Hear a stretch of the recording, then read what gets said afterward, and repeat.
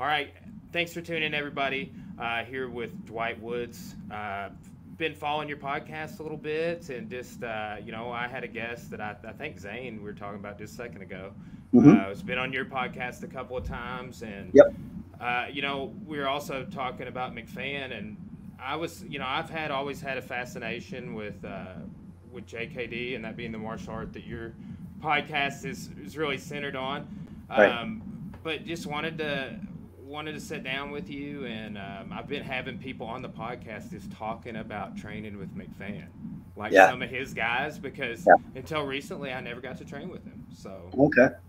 Yeah. I mean, I haven't seen him in forever, but he's definitely somebody, noteworthy. And unfortunately for me, I haven't been able to get a hold of him, so he hasn't been on my show yet. And I forget who it was I was talking with recently. And in my show, uh, every time that I remember, I'll ask people, well, who do you think I should try to get on the program? And so, gosh, who was I talking to? I'd have to look it up, but McFan's name came up, a couple of times during that interview. So, but I already had him on my list because, Brian, I find that a lot of people who are busy commenting about Jeet Kune Do today, 2021, on the internet, hmm they don't know anything. A lot of them don't know much of anything because I think that to really be able to appreciate the intricacies or even the subtleties of Jeet Kune Do, it helps to be older. It helps to have been around in, I mean, nothing beats being around in the 70s, but at least the 80s, at least the 1980s, simply because that was a incredible period of development in JKD. You see, for various reasons, but so when somebody comments now on my Facebook page or on something that I'm doing, if I don't know who they are, I'll look them up, and then I go, oh, okay, so this guy's been around since 2017, right? That's a guy. I'll pull a Joe Biden. I'll get in trouble for saying this, but that's a guy who should be asking more questions and hmm not giving his opinion that much. for sure. You see, because you got 4 years under your belt, so to speak. Yeah, well, even I first started training in 2006, right? Mhm. So in going on 15 years now, and have kind of always had a fascination with JKD. Some of my first two coaches, who I'm still trained with, they trained with McFan and got plugged in, trained with Chai, and going to seminars of his in Tulsa and stuff. Yeah. But just kind of always had a fascination, and that was what was cool about training with McFan, is because he was like, "You guys got any questions?" At the end of like 3 hours, and I was asking like history questions, you Because know. that's your thing. Yeah, I Right. mean, I got 20 books over here on the shelf just about either Bruce Lee or JKD, or this, that, and the other, Yeah. on the topic. Terry Tom's books, and but Yeah. it's fascinating. I had been exposed and watching um, Inosanto tapes, and getting into kind of some peripheral stuff. But I never knew until really somewhat recently how much division there was in, well, whatever you want to do a podcast episode on. Yeah. Well, it's unfortunate, um, but I think that division to which you're referring occurs because of the celebrity factor, because of the Bruce Lee celebrity factor, right? In media, it's always more. What's the best word? I think that when media people can can create some kind of division, right? Some kind of altercation, some kind of controversy.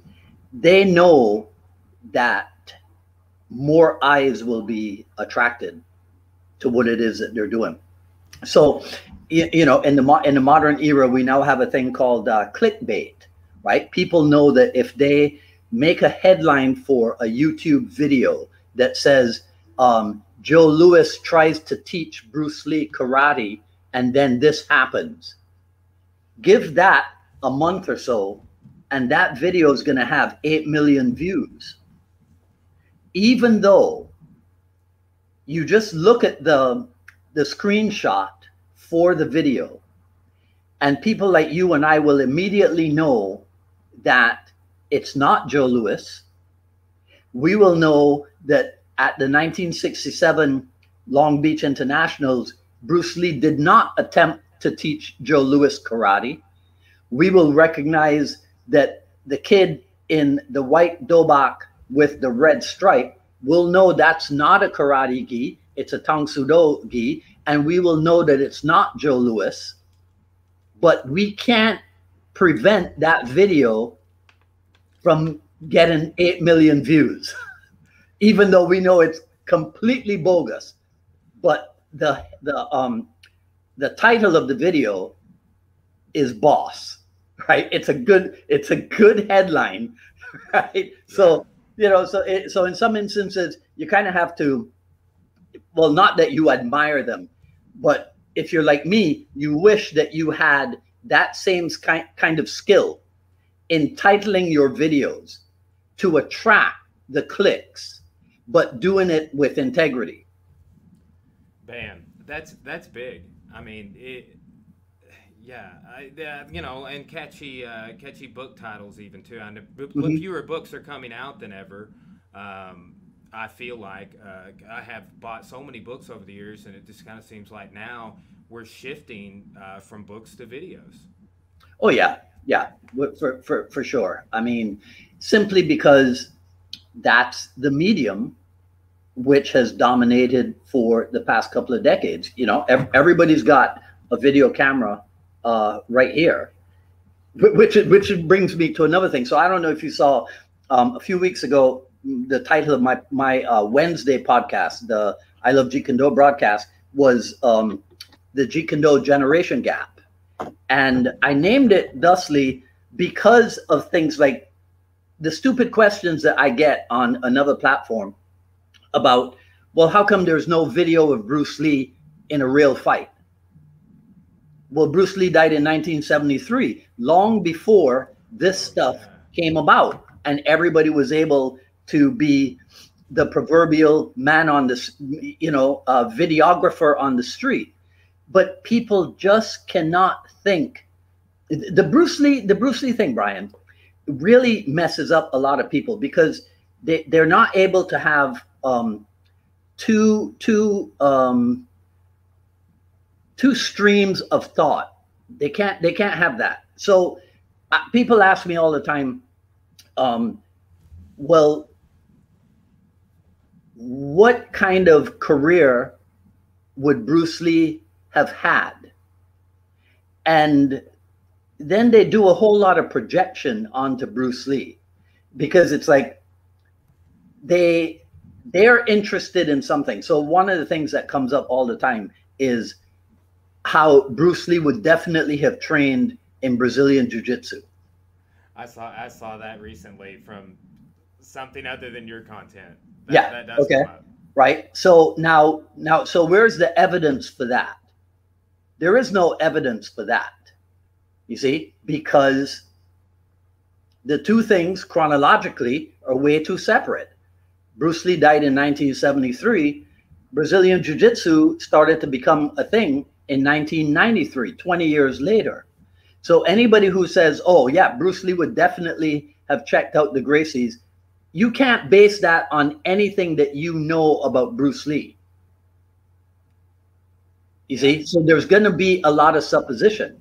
And so when people start doing, as we call it in the islands, when people start doing their supposing, they suppose all kind of nonsense. Like I saw once where, you know, it is known that Bruce Lee Gene LeBell Yep. did have an association. And Gene LeBell is on video on the YouTube saying that Bruce came by for about a year. Now, that somehow has become that Bruce Lee trained for a year with Gene LeBell. And Gene LeBell probably promoted him to black belt because Bruce Lee was so talented. So it would take him a much shorter time than someone else to get to a black belt under Gene LeBell. All this stuff, just projection. It's just because, yeah, I would love it if Bruce Lee was a grappling black belt. So I'll say on Facebook, yeah, you know, if Bruce Lee had lived, he probably would have this, he probably would have that. And there's no good reason to suppose any of it. It's almost like people are trying to credentialize themselves and give themselves credibility by any kind of spurious association with Bruce Lee that they can come up with. And for a lot of people, the relationship between them and Bruce Lee is that they're fans of Bruce Lee. And that's about it.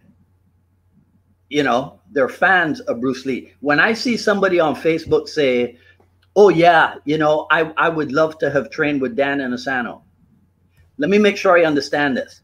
Dan Inosanto's seminar career started, let's say, in about 1980. So we're talking 41 years that the guy has been going around the world teaching seminars. So unless you were born, you know, in 2000 or something, right? I could understand why you haven't had a chance. But even then, I mean, but to make a statement like that, it's not something that I can understand immediately. And maybe I'm not being reasonable towards it because not everybody's able to do as everyone else. But it just seems really strange to me that for 40 years he's been traveling to teach, and somebody says, I have never been able to train with him. You know, I might be being unreasonable, but I don't think I am. No, I mean, you know, I think people choose other things.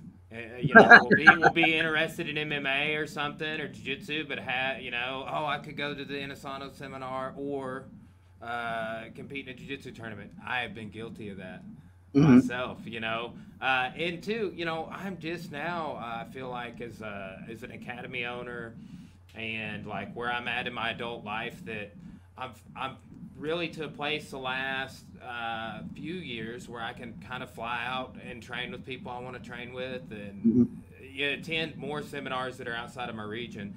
Right. You know, because not a ton of, man, I don't know if Inosanto has ever even done a seminar in Arkansas, but he's done some in Oklahoma that I missed, a couple. Yeah. Off the top of my head, Arkansas, I'll say no.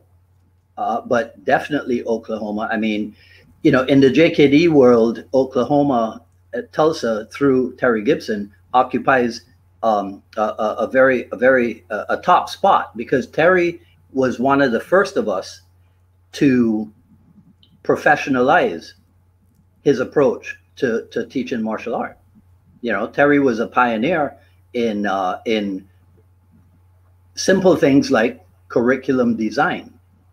Simple things like ranking structure. Terry pointed the way for several of us, including me. You know, he was kind enough to share his curriculum with me, and so you know, when we lost him, we lost a pioneer in the professionalization of Jeet Kune Do. So he's somebody that, you know, I'll always be grateful to him. What year did he pass away? Oh gosh, now you're gonna. I can't. It was what was in the 90s? Was it in the 90s or? I'm pretty sure it was in the 90s though. Let me just look it up. Yeah, see if you can find it. Let's see. tumor. I don't see a date. Okay. Yeah, but had a brain tumor. Man, Yeah. a guy that was one of my, one of my coach, Danny Dring is his name. He came up under Joe Lewis and Bill Wallace, Hmm. in jiu-jitsu background and stuff too. So you're talking, he and I've done a whole podcast about both those guys. Hmm. But he remembers and may have even trained with Terry Gibson. I'm not sure, but like you said, even me being peripheral to some of this, never really training in JKD until really somewhat recently, other than just being exposed to it and always having a personal interest. Yeah. He was always a name that came up with the greatest reverence, and a guy that we know that was in Arkansas named Sean King. I believe he would go out and train with Terry Gibson. I believe that's where I first heard the name. Okay. Yeah. I have been trying to get Rodney Hitchcock on my show for a little while now. So I've made some headway because Jeremy Gordon has been on. Zane, I think Zane's been on twice. Yeah. Bob Landers has been on twice already. So Rodney's the only one that I'm missing, right? Yeah. But we actually do talk back and forth, on Facebook. We've spoken, but he hasn't accepted my invitation yet. So it's okay. I'll keep working on him. Man, I was talking to Zane about this. Just a ton of respect for Rodney. I've seen him a ton over the years. Been around him. He came to a camp, just a training camp we were at one year. It's the first time I met him. That would have been 2010. But man, just such a cordial guy towards me, and I just have a lot of respect for him. He would reach out to me about getting students plugged in at my gym, right? Through like his I guess he works for probation, like a probationary juvenile type role. But man, just awesome. And I was like telling Zane the other day, I'm like, man, I'm going to train with Zane here in a couple weeks, but I would love to. I was like, you think Rodney would come do a podcast and sit down and then do a private lesson or something? But that'd be awesome. Yeah. Oh yeah, for sure. So you mentioned that you weren't aware of the division, that there was so much division in the JKD, and we didn't finish. Yeah. Let's get back. We didn't finish that conversation. See, so listen to this. So Zane, Rodney, Jeremy, Bob Landers are all, let's say, for lack of a different expression, they are Ted Wong lineage. I am not Ted Wong lineage, but 3 out of those 4 guys have appeared on my show. You see, because I am not a representative of any division in JKD, because I don't believe that it exists. Okay. You see? And so I don't want to be somebody who says certain things and then his actions do not follow what he said. Mm-hmm. So I have always said, I don't believe in this so-called JKD division. It doesn't come from anyone who is deeply involved in JKD. People who are deeply involved in JKD do not look at it in terms of division. And so I wanted to illustrate that by making sure people understand that on my podcast, everybody's welcome. Yeah. You see, if you've got something intelligent to say about Jeet Kune Do, I don't care what your background is. So there are people who've trained under Richard Bustillo. They've been on the program with me. There are people who've trained under Taki Kimura. There are people who have trained under Jerry Poteet. There are people who have trained under Ted Wong, right? I'll talk to anyone who has something intelligent to say. That's the main thing for me, right? If it's somebody who can, their only contribution to JKD is gossip, no, you go somewhere else. right? But if you've got an intelligent point of view about JKD, then that's somebody I want to have a conversation with. You know, so, but personally, I do not think of JKD in terms of there's a division. Now, I know that there's the age-old thing about original Jeet Kune Do and Jeet Kune Do concepts and what have you, right? Which is usually what the argument is about. But,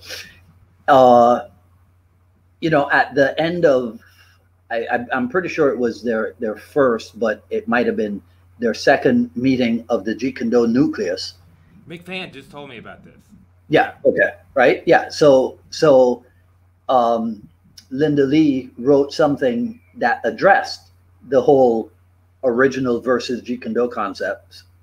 She wrote an article for, I guess, for their magazine or something, and essentially said that the consensus of the members of the nucleus is that there is no separation. Now, if you think back to stories about Bruce Lee, so the story goes that they asked Bruce Lee, well, is your style hard style or soft style? And Bruce Lee said, it's not two. You see, because Bruce Lee himself was about the yin yang, was about the complementary halves of the complete whole. So I use that approach to Jeet Kune Do. And sometimes I might find myself in a position where I kind of have to explain my approach, the way I look at it.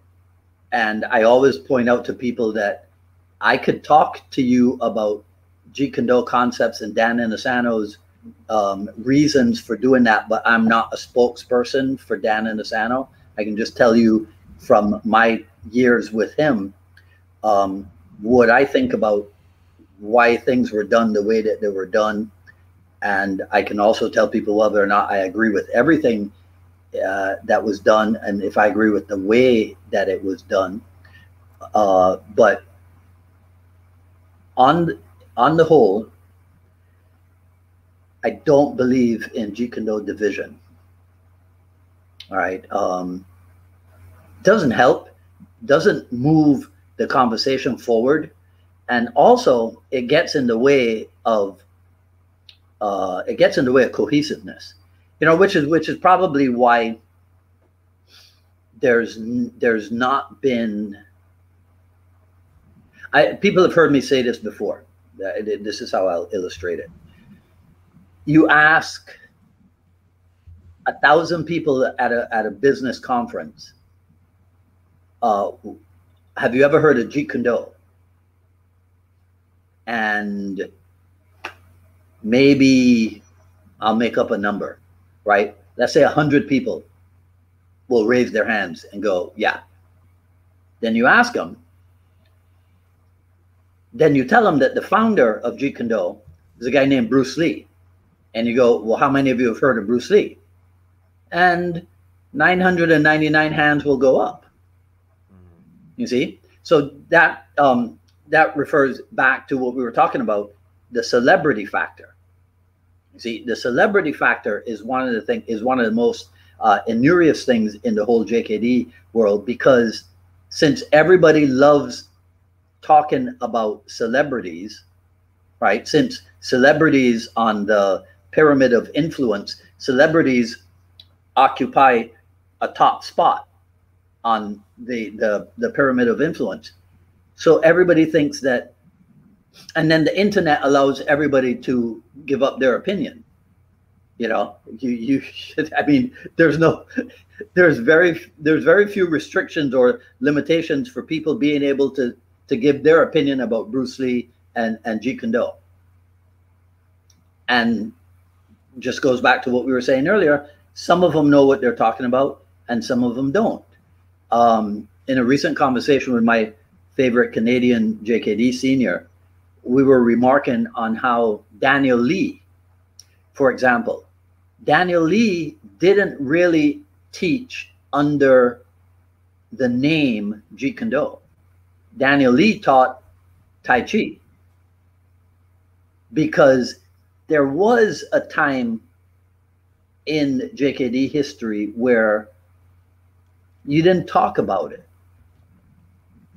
You know, the approach was, if you got to talk about Jeet Kune Do, you don't really understand it, right? There was a time where we used to say to people, it's easier for me to tell you what Jeet Kune Do is not than to tell you what it is.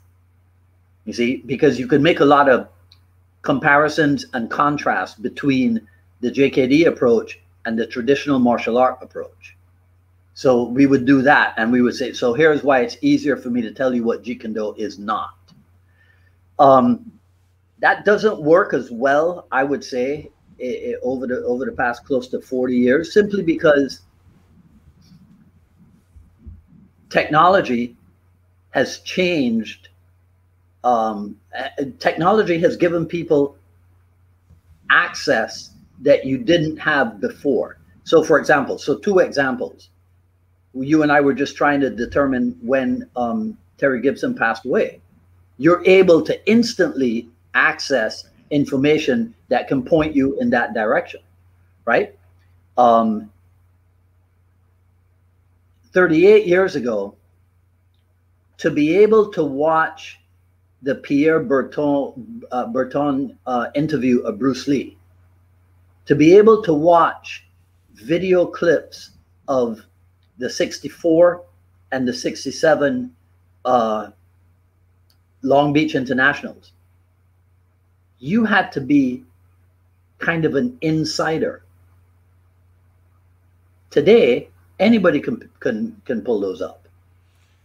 Yeah, it's amazing that to think about that, and that like what has survived and made it onto digital platforms. I mean, cause it was I think we talked about this before we went live, but when I was at McFan's, he just had boxes and boxes of these VHS tapes. Yeah. Right. I remember the first time. I don't know if you're familiar with the documentary Choke with Hickson Gracie. Uh-huh. But the first time I saw that was in 2007 on a VCR, and it was like old. I mean, it was one of my buddies and coaches, and he was like, "We got to watch this." Yeah. But that stuff that's like either got converted over, or to think about like, have we really lost like a bunch of key footage? Was it preserved?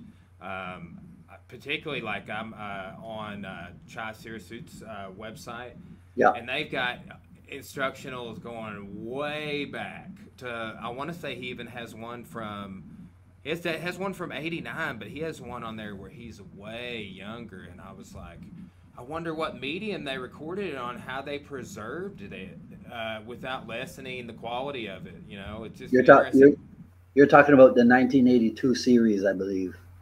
Possibly. Yeah, I think that's what you're talking about. Which I have the VHS of that, right? I even have the VHS of. So they did that series, which was pure Muay Thai, and then they did a kind of a hybrid Muay Thai and Kali tape as well, right? So, and I think I have that one on video too. On one of them, Inosanto is voiceover narrating. Chai. Yeah, that's the. I think that's Walt Missingham's Australia video, because I think you're talking about the one with the red flooring and the kung fu weapons in the background or something. Yeah. I think that's Walt Missingham's Australia videos, which are from the 1980s. Yeah, Larry Hartsell appears in one of those. There's also an infamous photo display of that where in the video, Sifu Dan is talking about a kick entry, and he's talking about entering with Savat, you know, and then following up with a jab from boxing, and then following up with a trap from Wing Chun, and then following up with an arm lock or shoulder lock from Jiu-Jitsu. And and he says, introducing the Jeet Kune Do blend, right? And so people have latched on to that, kind of a way to say that Dan Inosanto has moved away from pure Jeet Kune Do, and he's added styles to Jeet Kune Do. He's added the style of Savat, and he's added the style of Wing Chun or whatever. And I've tried to explain to people that no, what he was doing was showing that you could kick, enter, punch, follow up, trap, follow up, and grapple, finish. Right? Now, if you think about it, Larry Hartsel's Jeet Kune Do book, which probably came out around the same time that this video was shot. Volume 1 of Larry Hartsel's book is Enter to Trap to Grapple. I have that one, yeah. Right? So here's what people don't understand. If Larry Hartsel's book, Enter to Trap to Grapple, just came out, and Dan Inosanto is shooting a video around the same time, it's possible that in that video he decides, you know what, let me give a plug. And since Larry was in, I'm pretty sure Larry was in Australia with them at the same time. So it's possible that all of this is what's going on in Inosanto's mind. So he decides, okay, well, you know, since enter into trap into grappling is a thing that we've been discussing or focusing on at this time, I'm shooting a video, I'll show enter into trap, enter into trap into grappling. And so he puts that on video. Years later, somebody says, oh, well, here's evidence that Dan Inosanto was moving away from the pure Jeet Kune Do and mixing styles and calling it Jeet Kune Do, the Jeet Kune Do blend. When it's not that at all. It's an isolated incident. All right, it's an idea being put on video. It's not instructional. It's not Dan Inosanto teaching that Savat is now used for kicking in Jeet Kune Do, that Jiu-Jitsu is now used for grappling in Jeet Kune Do. It's not an instructional videotape. Now, can somebody watch the video, and let's say you're somebody who practices at home with a couple people, can you get something from the video to practice? Yes. Let's say you're somebody who teaches, who has his or her own place. Can you get something from the video? Yes. But that doesn't make the video an instructional video where Dan Inosanto is teaching step by step, here's how Jeet Kune Do is performed. No way. No way. If you compare what's in that video to what's on something like the Definitive series. Oh, I've got that one. Yeah. Okay. So listen to what he's saying and watch what he's doing. And in the Definitive series, unless I forget, there's no mention of, well, here's Savat and here's Wing Chun and here's this and whatever. It's just pure. Probably the only when he labels anything, he talks about Jun Fan kickboxing. Mm-hmm. That's probably it. I think volume 1 and 2 is Jun Fan kickboxing and Jun Fan trapping, and he even gives the year range that he learned it. Yeah, right. See, so now this is Inosanto on a different track in that particular video. You see, so it's not it's not correct, right? Or it's not just to take an isolated thing and try to say, okay, this is the evidence of historical truth. So the historical truth is that Dan Inosanto changed things, right? Not really. Not really. Anyhow. No, that's an interesting perspective. I mean, it is. Yeah, I guess you know, division versus petty arguments and debates. You know, because And one thing I've seen, and pretext on anything that is I'm about to say, because I have as many of this person's tapes and have watched so many hours and am inspired by it. But just trying to look at things objectively, because I see the comments section on anything from your podcast to any research I've kind of done. Mm-hmm. But Paul Vunak, yeah, right? I really love his stuff. Yeah. There's a lot to love. Yeah, but there's one tape in particular which I love called Bruce Lee's Energy Drills, Mm-hmm. which I don't know if this is wrapped up in any of this discussion. I just kind of am curious, so maybe you can shed some light on it. So in that video, he shows a couple of variations of I think Hubud, and then the like Lopsal with the roll, right, and switching sides, and then he shows Chisao, and then he shows putting them all together. Yeah. And I'm like, I guess looking at some of the other stuff, because people have tried also with that definitive series, which I'm like, no, he really says that he got this stuff from the John Lacoste. Like, he says nothing about it being Jeet Kune Do. But my curiosity is, have some of Inosanto's students or you mentioned Bustillo, I've got to train with him, or Ted Wong. Have any of those people, do you think, created some confusion and selling videotapes or synthesizing something like maybe a drill or something that Bruce Lee didn't do, and then calling it Bruce Lee's drills on the tape? Mm-hmm. I mean, do you have any perspective on that? Yeah. And this is an observation.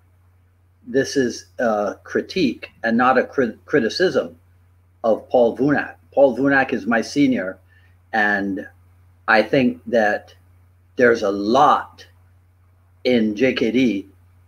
Paul is responsible for moving a lot of JKD forward. Okay. Now, did he do it in the exact way that I would? No.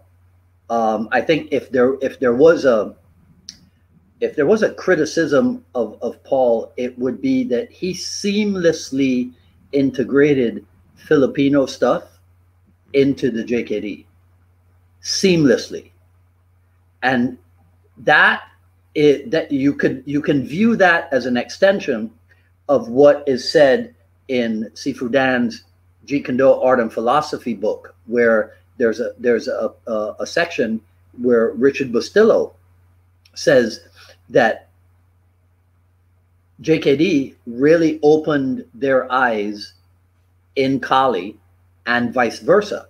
Kali really opened their eyes in Jeet Kune Do, right? Bruce Lee said what? Jeet Kune Do is boxing, Wing Chun, and fencing. The word eskrima is a Spanish word that means fencing, right? There's a thing called panantukan, which is Filipino boxing. Yep. Wing Chun can be considered a middle range to close quarter art that focuses on trapping, on the immobilization of the opponent's limb. When you start doing combat drills in Filipino martial art, let's say if we look at it using Villabril-Lorgusa terminology, there's the initial block, the safety factor, and the killing blow. The safety factor is known as the check. It's sometimes known as the check in hand. Trap in hand and check in hand can be used interchangeably. So Wing Chun is known for the paksao, right? And Kali is known for tabon, or the check in hand. So then I have, when I met Francis Fong and his assistant at the time, Lun Sin, in 1983, Lun Sin would talk about how the triangle was the most important thing in his life. And he was talking about the triangle from a Wing Chun perspective. Well, we all know that in Kali, the triangle is an important aspect as well. So without a doubt, there are similarities and maybe even commonalities between Kali and Wing Chun. Sifu Dan used to explain it sometimes this way. He would say that Wing Chun seeks to occupy center line and force you to come around, and then they'll attack you down center line. Whereas Kali opens up center line and invites you to come down the middle, and then they will zone off and hit you from the outside angle back onto center line. So what does it do? It gives you options. You don't always have to be the guy that's occupying center line. You can be the guy that opens up center line, but both arts utilize the center line principle. Now, what did Bruce Lee say about the fight with Wong Jack Man? His stubborn adherence to a Wing Chun type of fighting is what prolonged the whole escapade. He could have finished things earlier if he had not stuck to the Wing Chun way. So the problem that people have is that they think that if you look at Filipino Kali, that what they don't understand is that we look at it from a JKD perspective.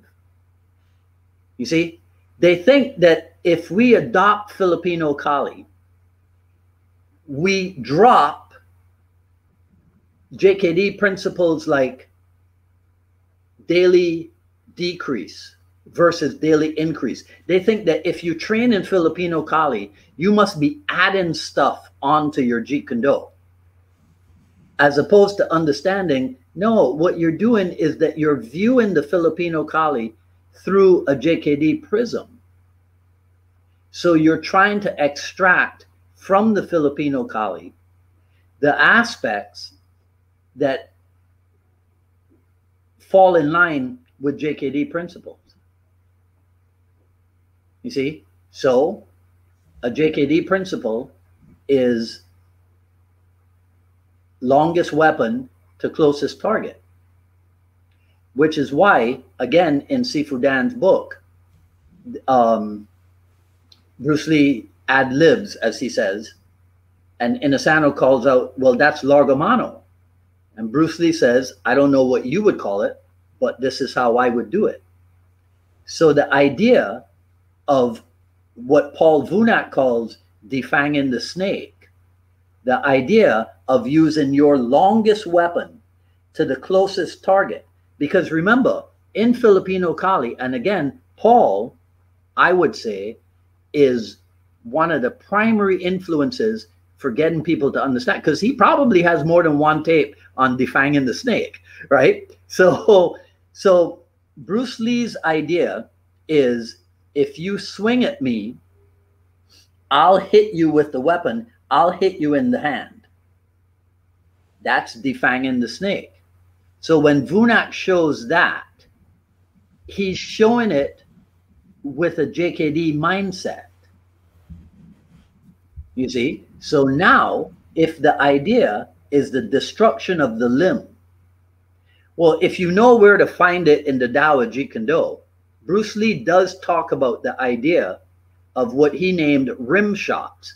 And rim shots are attacks to the opponent's limb. You see? Because before Filipino Kali, now this is personal to me, before Filipino Kali, everything was block the limb and attack the body, the head or the body. It was not attack the limb that's coming at you. I learned that first and only in Filipino Kali. You see? So Vunak is excellent at displaying the idea of working your way up the limb into the head and body, not going straight to the head and body through things like destructions and what have you. So trapping and destructions.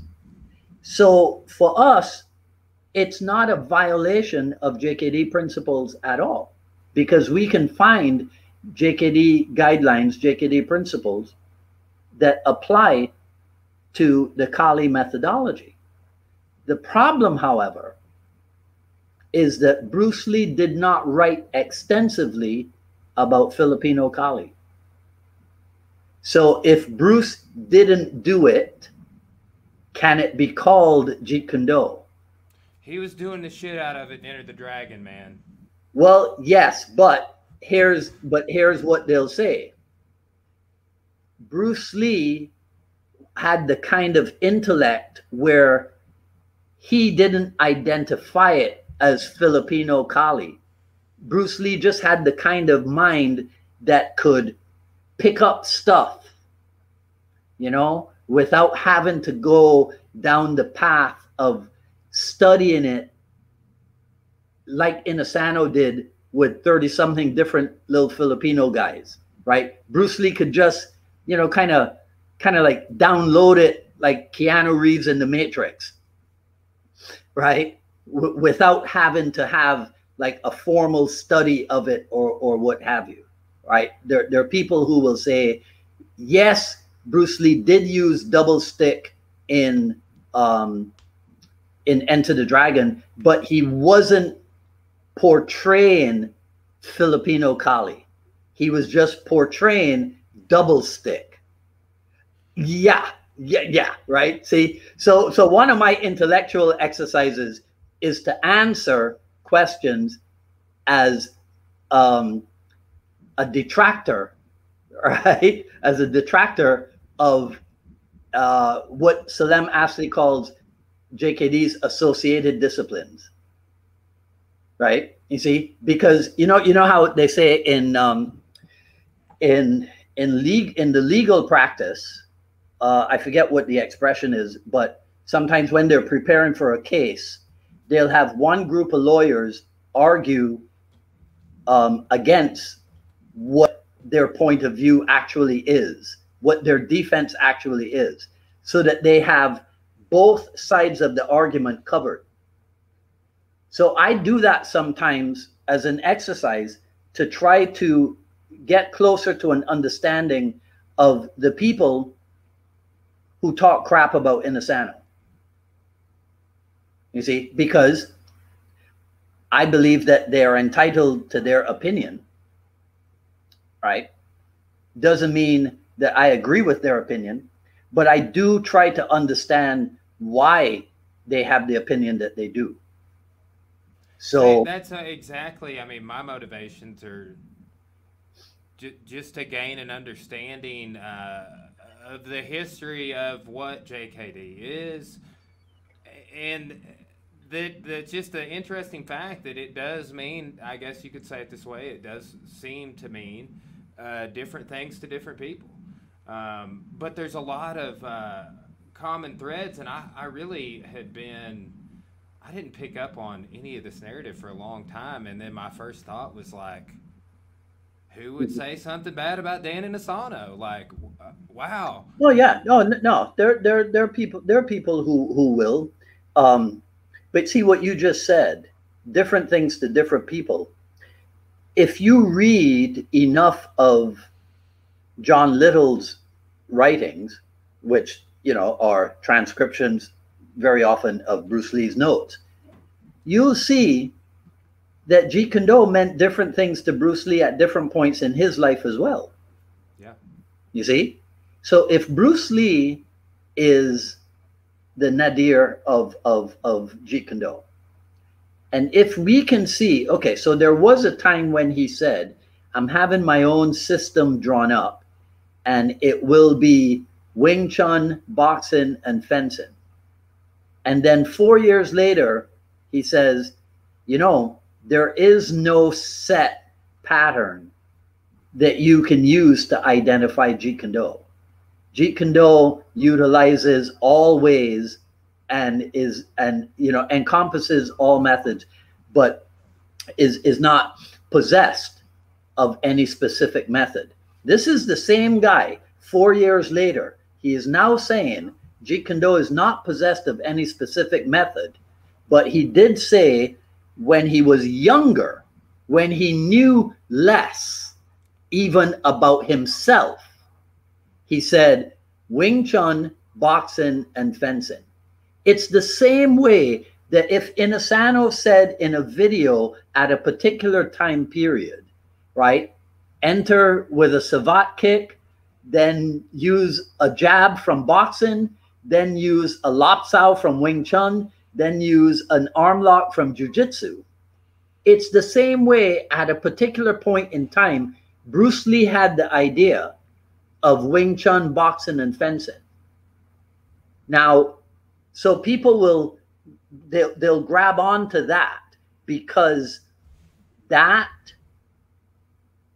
fulfills I'll use a colloquial term that fits their narrative.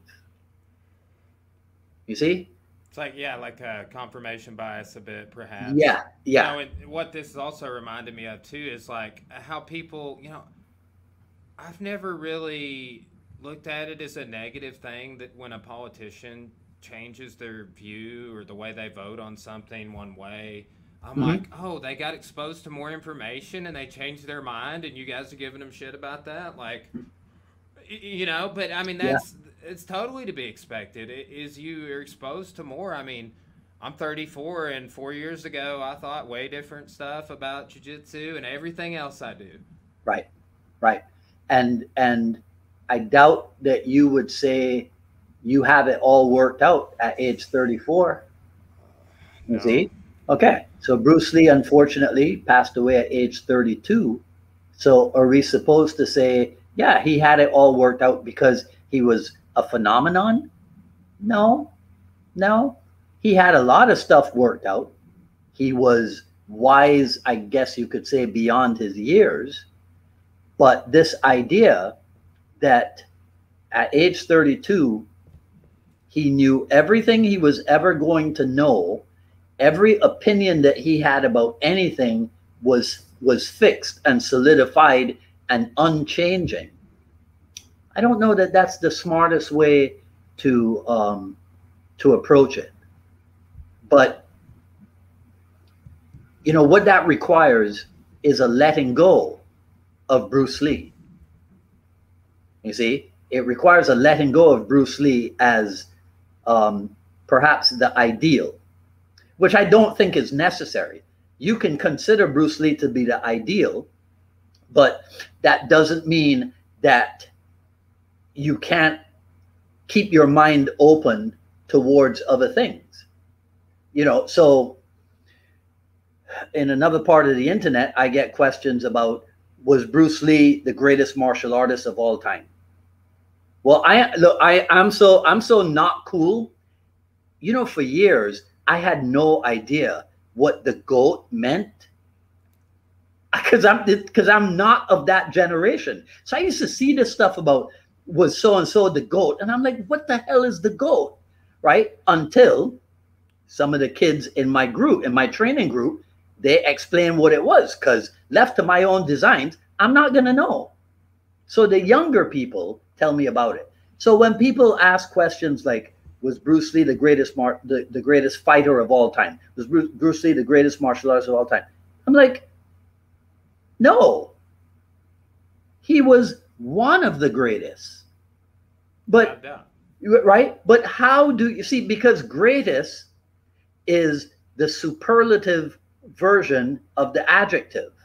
So that means that, so greatest, there can only be, you know, if you're trying to talk about absolute things when you say this guy was the greatest, well, that's ridiculous. Muhammad Ali, right? Muhammad Ali might have called himself the greatest, and that's fine because he was great. But there are other measuring sticks. There are other metrics by which you can gauge somebody else.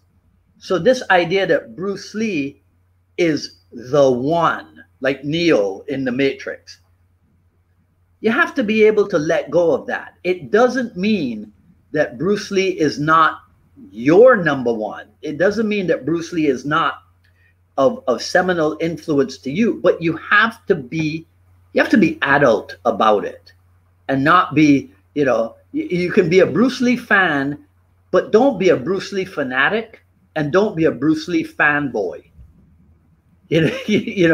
Right?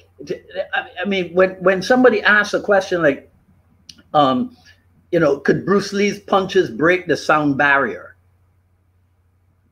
Grow up already. Hey, he had to register his hands as weapons. I'm sure of it. I'm sure of it. Right? I mean, it's that kind of stuff. Unfortunately, again, for the third time or second time in this conversation, it's the celebrity factor. And unfortunately, celebrity attracts all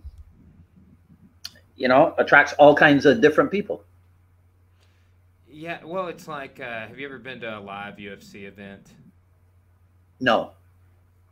You're not missing out on a whole lot, okay? Unless you. Well, I know that. I had decent seats even, but there was and it's like this at even the local MMA shows, but there was the drunk fans that are like screaming the stupidest stuff you've ever heard and don't know anything about anything we're talking about, and it's like because of the celebrity factor, it's like those are the people too, even some in the martial arts community, that say things like, Bruce Lee was a great actor. Like that's one I hear quite a bit from people that train. But just like you get people that only view him as an actor, that like the room of people earlier, that 1,000 people, 100 of them have heard of JKD, but more, man, that's such a narrow swath of people, I think, would know what JKD was versus would know who Bruce Lee was. That's a great metaphor, because it's it does seem very privy to people that train, right? And then I would say there's still people that train that don't know what JKD is because they're a jiu-jitsu stylist or whatever. Yeah, because of a number of factors, Brian. One, like we talked about before, there's never been certainly not a unified Jeet Kune Do organization, and definitely not a united Jeet Kune Do organization. So there's never really been an effort to, I shouldn't say that, because there was the Jeet Kune Do nucleus. So there have been efforts made to move Jeet Kune Do forward, and they've achieved varying levels of success. But see, so this is how I look at it, and it's a little bit convoluted, but it does go back to being able to have two sets of ideas. So younger people will say, well, Bruce Lee sucked because he never fought in the ring, because their metric is based on post 1993 UFC 1, because in the UFC, that's when martial art as a combat sport started to become a worldwide phenomenon. So it now martial art enters the sporting world up there at the level of boxing. So how do we gauge boxers? By their fight records. So how do we get, you see, in athletics, that's how you gauge. How do we gauge Tom Brady? How do we gauge the Los Angeles Lakers, by the number of wins, the number of rings, Super Bowl rings or what have you. We don't have that for Bruce Lee. But so people thinking over the past 28 years since UFC 1, they are not able to think before UFC and go, oh, wait, 20 years before the UFC, people measured a martial artist's reputation and ability in a different way. It was not based on your fight record. You see, because people knew each other by reputation, people trusted to a certain degree what was reported by other people about an individual. So there are people who reported that Bruce Lee was phenomenal. And that sufficed. People didn't question it. If Mike Stone said that Bruce Lee was a badass, we didn't question it because we believed that what Mike Stone was saying is true. It's a different metric for today. So Bruce Lee has no fight record. The only video we have of him is doing demonstration sparring at the 67 Long Beach Internationals. So that's not a real match. So what can we tell from that? So since I can't think about an issue from in two different ways, I can only stay on one path. I'll join the club that says Bruce Lee was a great actor, but that's all he was, because he never competed. And I've learned since 1993 and UFC 1 that it's only people who have competed and have a good fight record that should be considered to be the GOAT. Yeah. Well, you know, too, and he's not even the celebrity factor, but these same sort of get you nowhere arguments, I feel like, come up with Rickson Gracie a lot, right? Like, oh, well, yeah, he's good, but when he was good, wasn't a good enough time in the history of MMA. That was before before they were good. That's when he was. And I'm like, the dude fought an 8-man tournament in one night. Like, was getting his eyes clawed out in no holds barred. Like, looks like cockfights going, like crowds, money, people. That Zulu fight, there's a clip of it on Choke, but it's like the guy's trying to claw his eyes out when he's choking him at the end. Yeah, you know, and it's like, oh yeah. Well, I guess, you know, the referees and all that stuff make it so much more legit. I think I heard Matt Thornton say that at a workshop or seminar or something, Rickson Gracie submitted everybody using just his legs. All right. I've trained with him twice, and I've trained with one of my really good friends has trained with him privately a ton in seminars. And it's the most profound, like, I can't even quantify how valuable of an experience it was to just learn to, and I'm like, oh. Yeah. Well, see, so that you're describing about Rickson Gracie is what happened years ago with many people, with Dan Inosanto, for example. It happened with many people, with Richard Bustillo, with Jerry Poteet, with Ted Wong, you know, even more recently with Bob Bremer and Tim Tackett and those guys, right? There have always been JKD people to whom people gravitated because their message, let's call it, resonated with those individuals. And again, we have to be adult about these things. Not everybody is going to like everything in the same way or even like the same things. So why do we have to have these stupid questions about could Bruce Lee beat Rickson Gracie? I mean,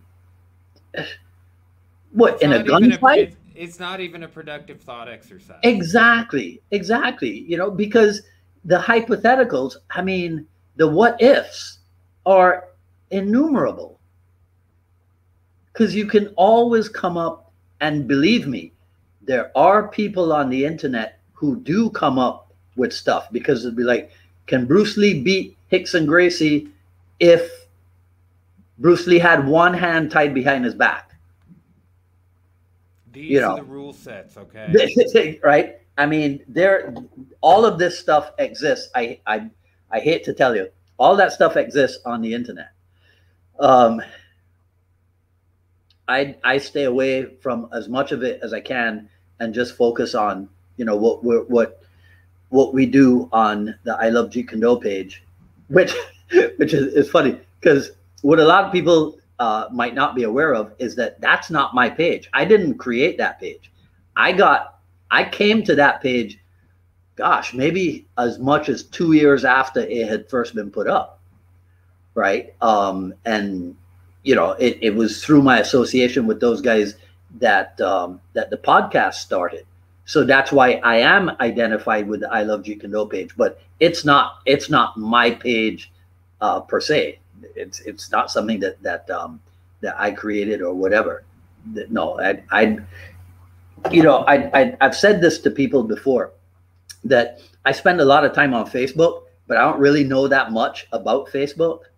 It's only in the past 5 years or so that it's only in the past 5 years or so, Brian, that people have found out that I have a mobile phone, because prior to that, people had two phone numbers for me. One was my Academy general phone number, and then the second one was my Academy phone number that rang in my office, right? But A landline. It wasn't just the landline, it was also the fax number. Oh yeah, classic. I couldn't even fax something the other day. I ended up doing it on my digital device. I was Yeah, like, the college I work with, I was like, hey guys, I need to fax something to. I don't even know. I don't even remember what it was for now. And they're like, we don't have a fax anymore. And I was like, really? I was my yeah, doctor. I had to fax something into my doctor, like insurance related. I was shoulder therapy. I was, yeah. and that was the only mode the doctor would accept anything. They're like, we can't have any personal information except this. And I Wow. was like, luckily they have an app for that. Yeah. Well, I mean, again, right? I guess I'm a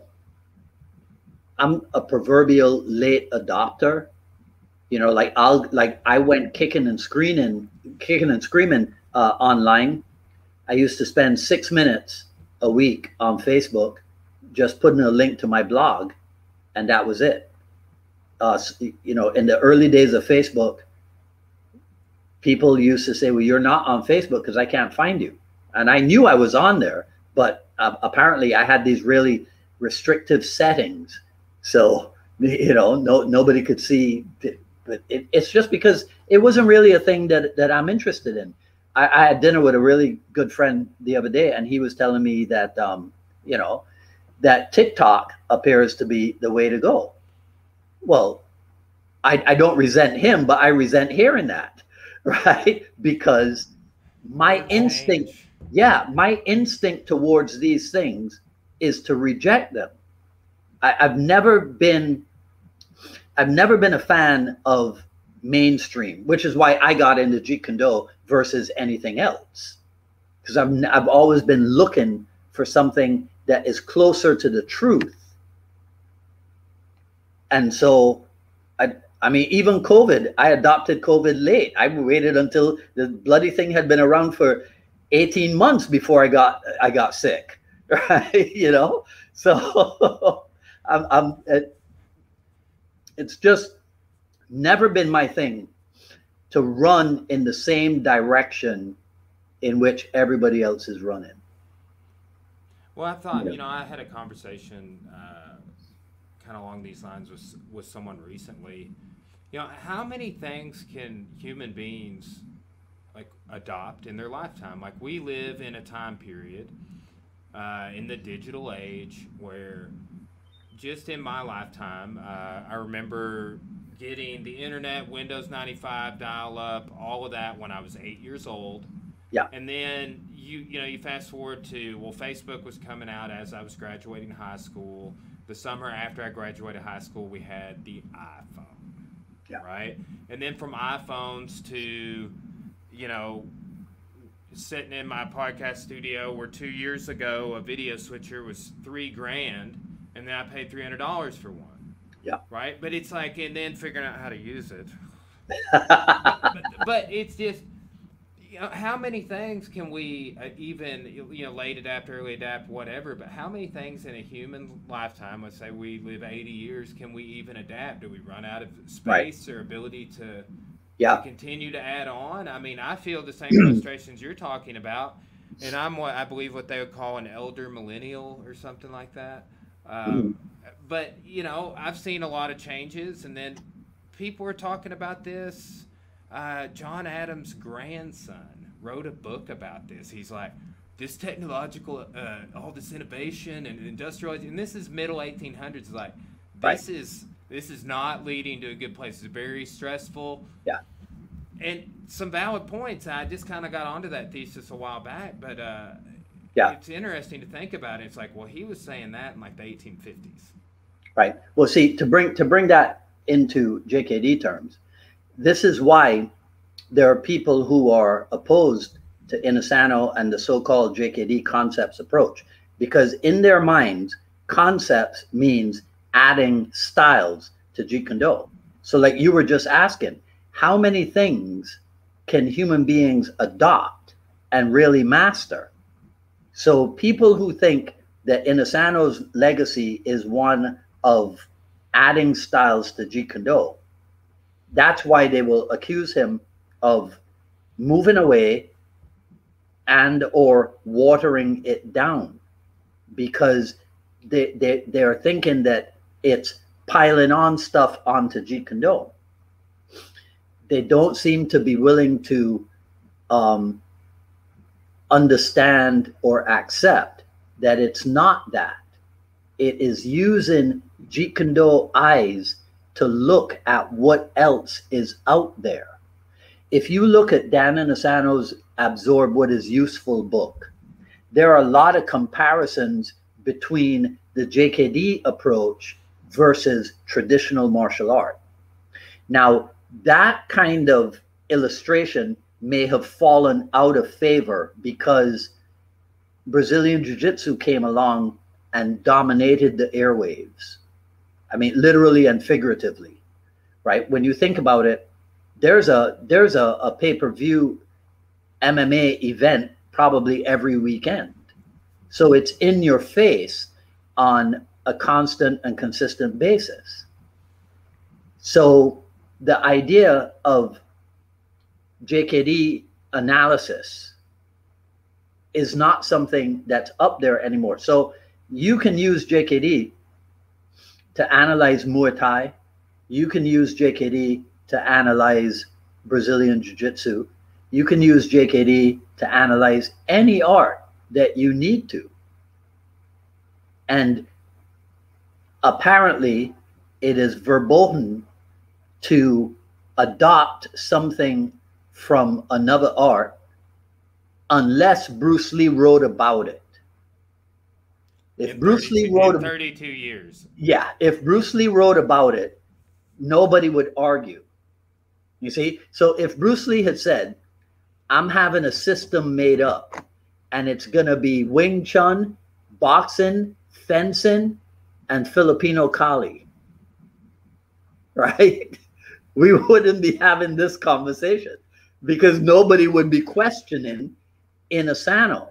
So what they're questioning essentially seems to me to be this: how dare Dan Inosano go beyond Bruce Lee? Does he not realize that in finding Bruce Lee and being so fortunate as to have Bruce Lee pay attention to him and spend time with him, does he not realize he need go no further? That seems to be their way of thinking about it. There's one guy in particular who likes to quip every once in a while that Bruce Lee said about Dan Inosano that Dan's still searching, as if to imply, not Bruce Lee, this is not Bruce Lee's implication, this is the other person's implication, that Dan Inosano should have realized that his search was now over because he had met Bruce Lee. The one true savior. Right? You know, I mean, that is like, I mean, that's kind of a metaphor I've thought about. Like, for people who subscribe to that way of thinking, it is sort of like a messianic viewpoint.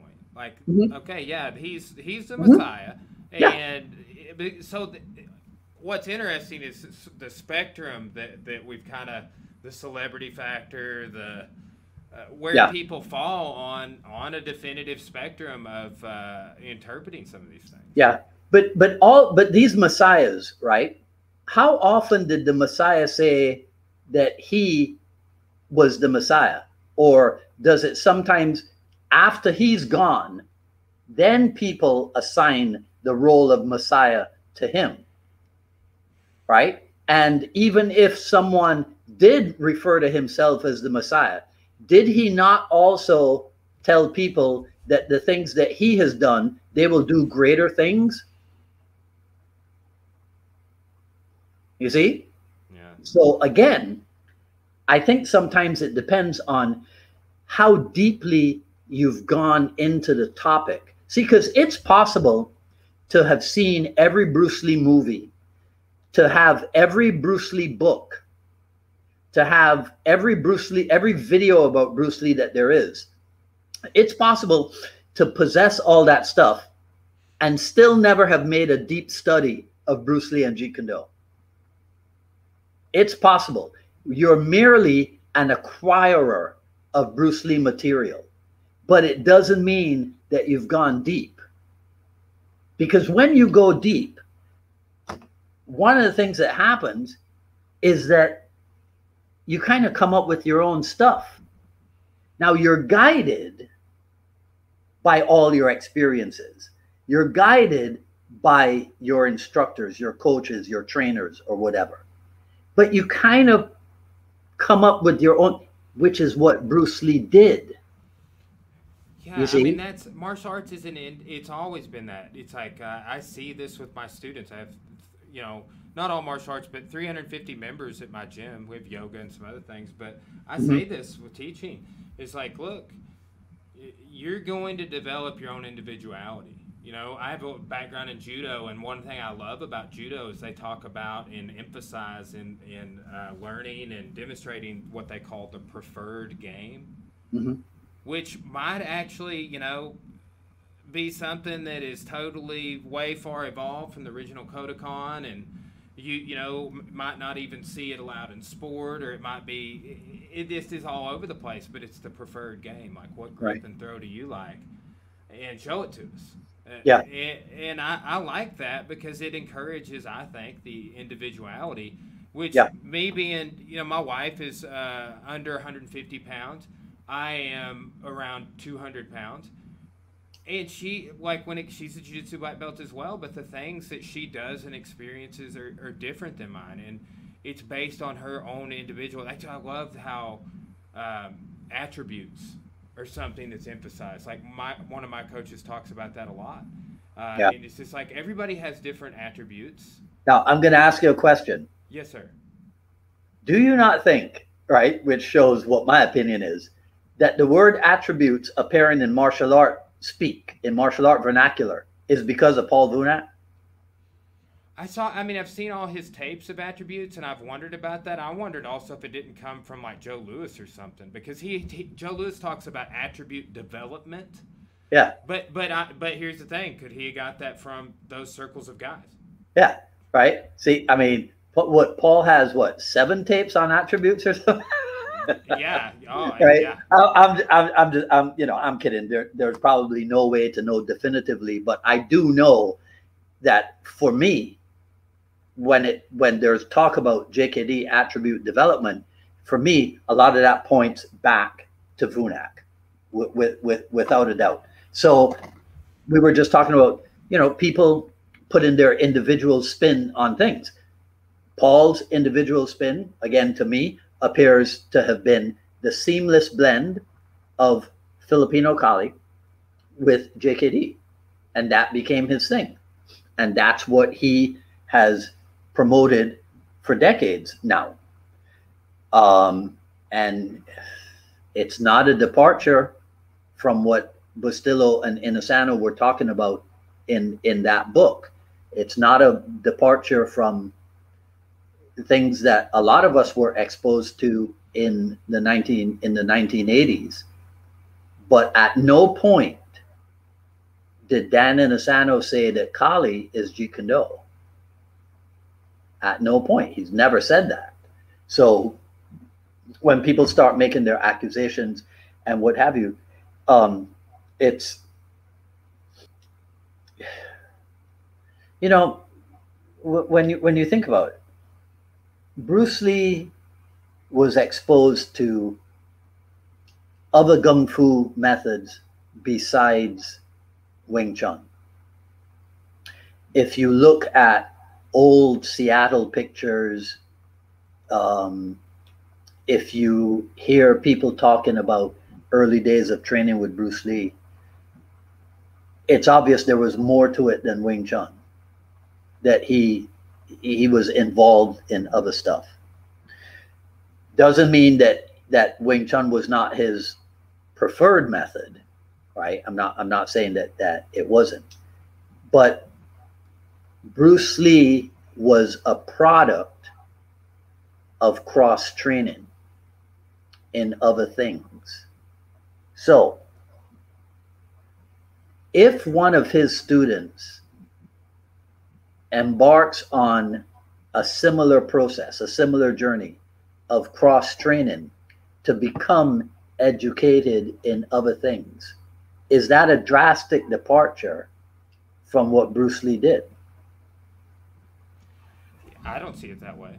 You see? So if Bruce Lee is able to say, my system is Wing Chun, boxing, and fencing, right? And then he goes out and he teaches that system, okay, to people. It must now be sacrilegious if somebody says, well, I've trained in Bruce Lee's product, JKD, which was boxing, fencing, and Wing Chun. But I've also trained in this other system that reminds me of stuff that Bruce Lee talked about, or stuff that Bruce Lee and I discussed. So I know that Bruce Lee had an interest in it. So I have looked into this stuff because Bruce Lee is not around to look into it deeply himself. I'm still alive, so I'm going to do it on his behalf. Well, you know, the Jeet Kune Do thought police, they might not like that. Like, I love joking about that, but I mean, it's that way in like, there's these same petty, in jiu-jitsu, come up in jiu-jitsu about, of course, of course, they have to be. Why? Celebrity. They're on TV. You see, they're on TV. They have fans. They have detractors, right? So what are the magazines going to do? Oh, let's find a way to pit this against this because we'll sell more copies. It's as simple as that. As consumers, we have to be smart enough to realize that and ignore it to the greatest extent that we can. Yeah, so no, I mean, I've been a lot happier in my training since starting to think that way. Because I competed in jiu-jitsu for a long time, and when I stopped, before I got into MMA, but then there's like this middle part of my training, I just was really focused on competing in jiu-jitsu. And I started thinking like a sport jiu-jitsu practitioner and subscribing to ways of doing things and philosophies that only a sport practitioner would subscribe to, running my gym that way. And in hindsight, not everybody was benefiting from that. All my students weren't benefiting from that. Mm-hmm. I was thinking in what I would say is like a closed off kind of way. And really, when I started doing leg locks in the gi, I've had a way better time. You know, but that's sacrilegious. You can't do leg locks in the gi if you train Brazilian Jiu-Jitsu because that's against the IBJJF rule set. Therefore, you will not do it. Wow. And like I've I know, and like this is a period of years that I'm like, well, my coaches and these people, they say we don't do that. Okay. Right. And then you base like running your gym and everything else off of what the Jiu-Jitsu Thought Police have to say about whatever the sport. Yeah. And, you know, you name it. But it's. But see, but here's the thing. At least there's an organization. You see, there's a central governing body. There's never been a central governing body in JKD. So that's why the issue is multiplied. The effect of the issue is multiplied in the JKD world. And everybody with an internet connection is weighing in on it. You know, so you have to do what you can to stay above the fray. And for a lot of people, a lot of my colleagues, that means not being on Facebook, not being involved. I ended up involved in it, but thank God, I think that people have realized that I'm not somebody with whom they can engage in, you know, at a whim. It's like, oh, I'll send Dwight a message and start up a conversation with him. No, because I didn't give you permission to contact me. Right? So, you know, and anybody who knows me would know you don't text me, or, I mean, unless you're interested in training with me, that's something different, right? So you'll find my phone numbers. So yeah, you reach out to me. But to send me a Facebook message or something, unless I recognize who you are, we've had some kind of interaction. But for people to think that they can just send me a question and get into a conversation with me, I have a life. You know, I got things to do. And chatting with random people on please, not at all. Not at all. Doesn't work. There's only certain people who can call me, and not even with them, but more often than not, because they know when what my schedule is. So there are certain people who can call me, and I will drop what I'm doing and get on the phone with them. But that's because every conversation with them is like a mini seminar in Jeet Kune Do. You see, so it benefits me, right? Yeah. To drop what I'm doing and get on the phone with them. Well, you know, just on some of this stuff, just got me thinking. It's like kind of this chatter in the background. Was that one of the motivations for you to start your podcast? To just kind of be your contribution to the conversation of like thinking objectively about these things and shedding light? So that's interesting. That's not the motivation behind starting the podcast, but that is the motive. But that did become the motivation behind continuing the podcast.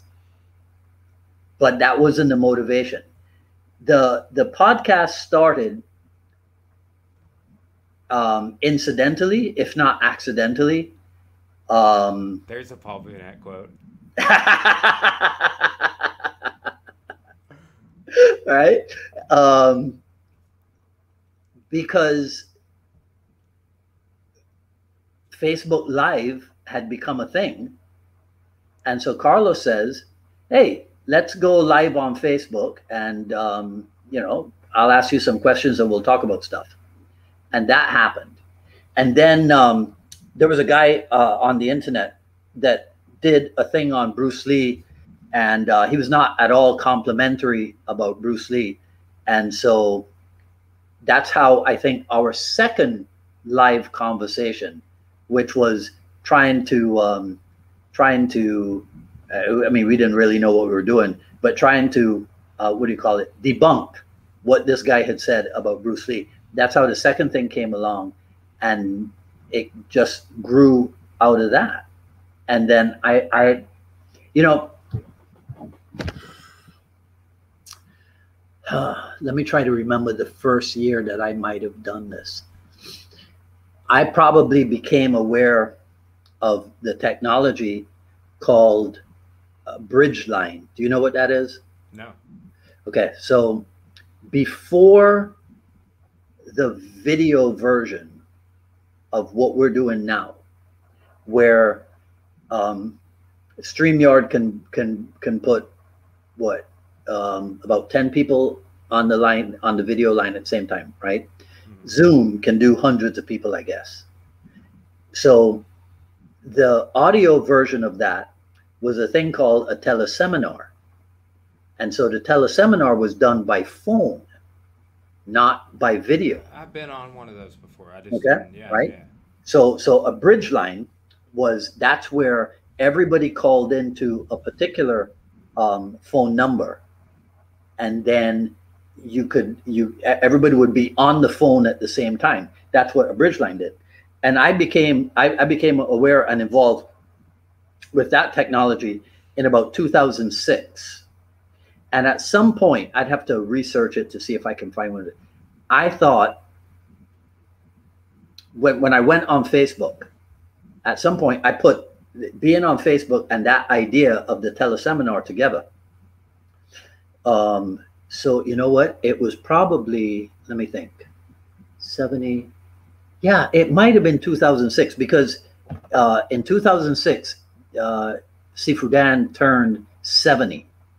And that was when I produced a book, kind of like a birthday book, right? So people have heard this story before. What I started doing, I started emailing my JKD colleagues and asking them in time for Sifu Dan's 70th birthday in July to email me back with the story of how they became influenced by him, and how, you know, how they started to train under him and eventually become certified by him. Tell me your favorite Inosanto anecdote, and then tell me what's the greatest influence that he has had on you. And so I was gonna get emails from these people, print out each individual email, put it in an envelope, and send it to him as a birthday read-in present. As things happened, I started to think, nah, that would be kind of low class. So I started building a book. So I'd take everybody's email and, you know, copy and paste it and modify it and what have you. And then I thought, let me get back in touch with people who have sent the email and have them send a picture of themselves, so that now everybody has a chapter in my book. And so I produced that for Sifu Dan's 70th birthday in 2006. So it's very possible that the idea came up a little while after that. And the idea was this. So you know how for everybody's birthday on Facebook, they'll type in happy birthday. What I decided was to do an online version of the birthday book. So we were going to do a teleseminar where people would call in. And I think I did it 2 years, but it never really took off, right? People seem to think that it's more effective, a more effective way of getting your happy birthday message to Dan Inosanto is to write in the comments on the Dan Inosanto fan club page on Facebook. I don't think it is. I think you should get on Zoom with me, and I do a mini interview on those 3 things. Tell me the short story of how you came to be involved with Dan Inosanto. What's your favorite Inosanto story, funny or not? And what's the greatest influence that he's had on you? I interview you. It takes 3 minutes. We go to the next guy, right? And we stay on there for like 2 hours or something. And then I take that video and I send him the video, which is something, or the audio, which is something that he can consume, rather than having to sit down and read a scrolling comments on a Facebook page. There's Sifudan, you're the greatest thing since sliced bread. I mean, and don't get me wrong, I'm not saying that people should not express that sentiment. I'm just talking about effectiveness in getting to him. But, you know, I might be being self-serving. No, I mean, no, that's, I think I've came across some really old scrapbooks the other day that a friend of mine had bought at this estate sale of somebody that had traveled like all over the world, Egypt, London, and had scrapped all this stuff together. And I mean, we're talking maybe as late, I believe it kind of tapered off around the early 70s. But I was thinking, like, just the medium, like, that was someone trying to do what you're talking about. Yeah. And didn't have the technology or know a better way to do it, you know? So they made a scrapbook. And, you know, some of the paper would have been glued, would come off, and it just hadn't preserved well over time. But, I mean, that's, you know, the creator mindset, I think, is like, how's the best way for the most people to interact, or for this person to interact with? You know what's interesting about that is, so that type of stuff will elicit emotional responses in people, you know, seeing that stuff. And I read once that Hollywood that's what Hollywood is based on.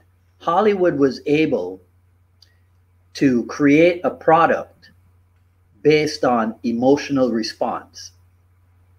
So TV shows and movies that elicit emotional responses from people. I'm just thinking about Bambi's mom dying right now for some reason. Right? So the working theory is this: if you are able to create a product or a service that's based on emotional responses, so that's where, have you heard of Legacy Box? I don't think so. Okay, here's what you do with Legacy Box. You take all those old VCRs and you pack them up and you send it to them, and they'll transfer it to a thumb drive or a DVD for you. Because we know that celluloid tape will degrade over time. You see? A DVD is forever, pretty much. You know, thumb drive forever, pretty much. So those people, the people at Ancestry.com have created a product and a service from emotional response. They have been able to take people finding out through DNA what their lineage is. They've been able to turn that into a product and a service. Yeah. You see, to a certain degree, Amazon has been able to not turn it into a product, but Amazon has been able to what's the best way to express it? You know, Amazon realized that people's attention span has shortened, right, over time, again because of technology, and so they've been able to take advantage of that instant gratification, which is an emotional response, and they've been able to productize instant gratification because they'll get stuff to you the same day or the next day. You see, so they took an emotional response and turned it into a product or service, and that's one way to do it. Well, you know, that's things are evolving in that way. For example, my favorite band is Widespread Panic. And I've seen him in concert 30 times, which is not a lot for other Widespread Panic fans. But there are apps in which I can listen to every Widespread Panic show I've ever been to.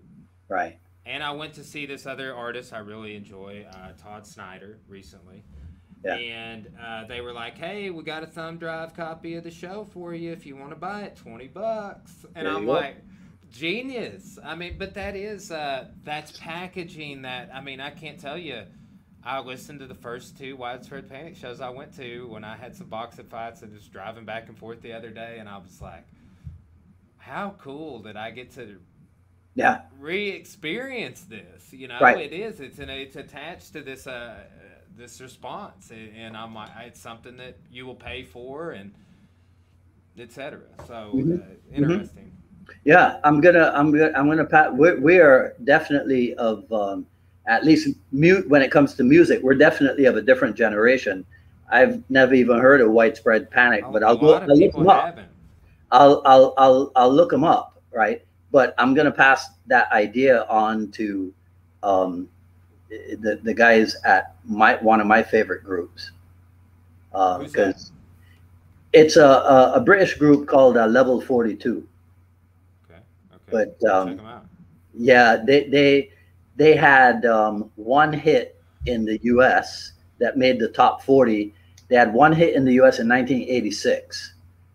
But in other parts of the world, you announce that Level 42 is going on tour, and tickets sell out overnight.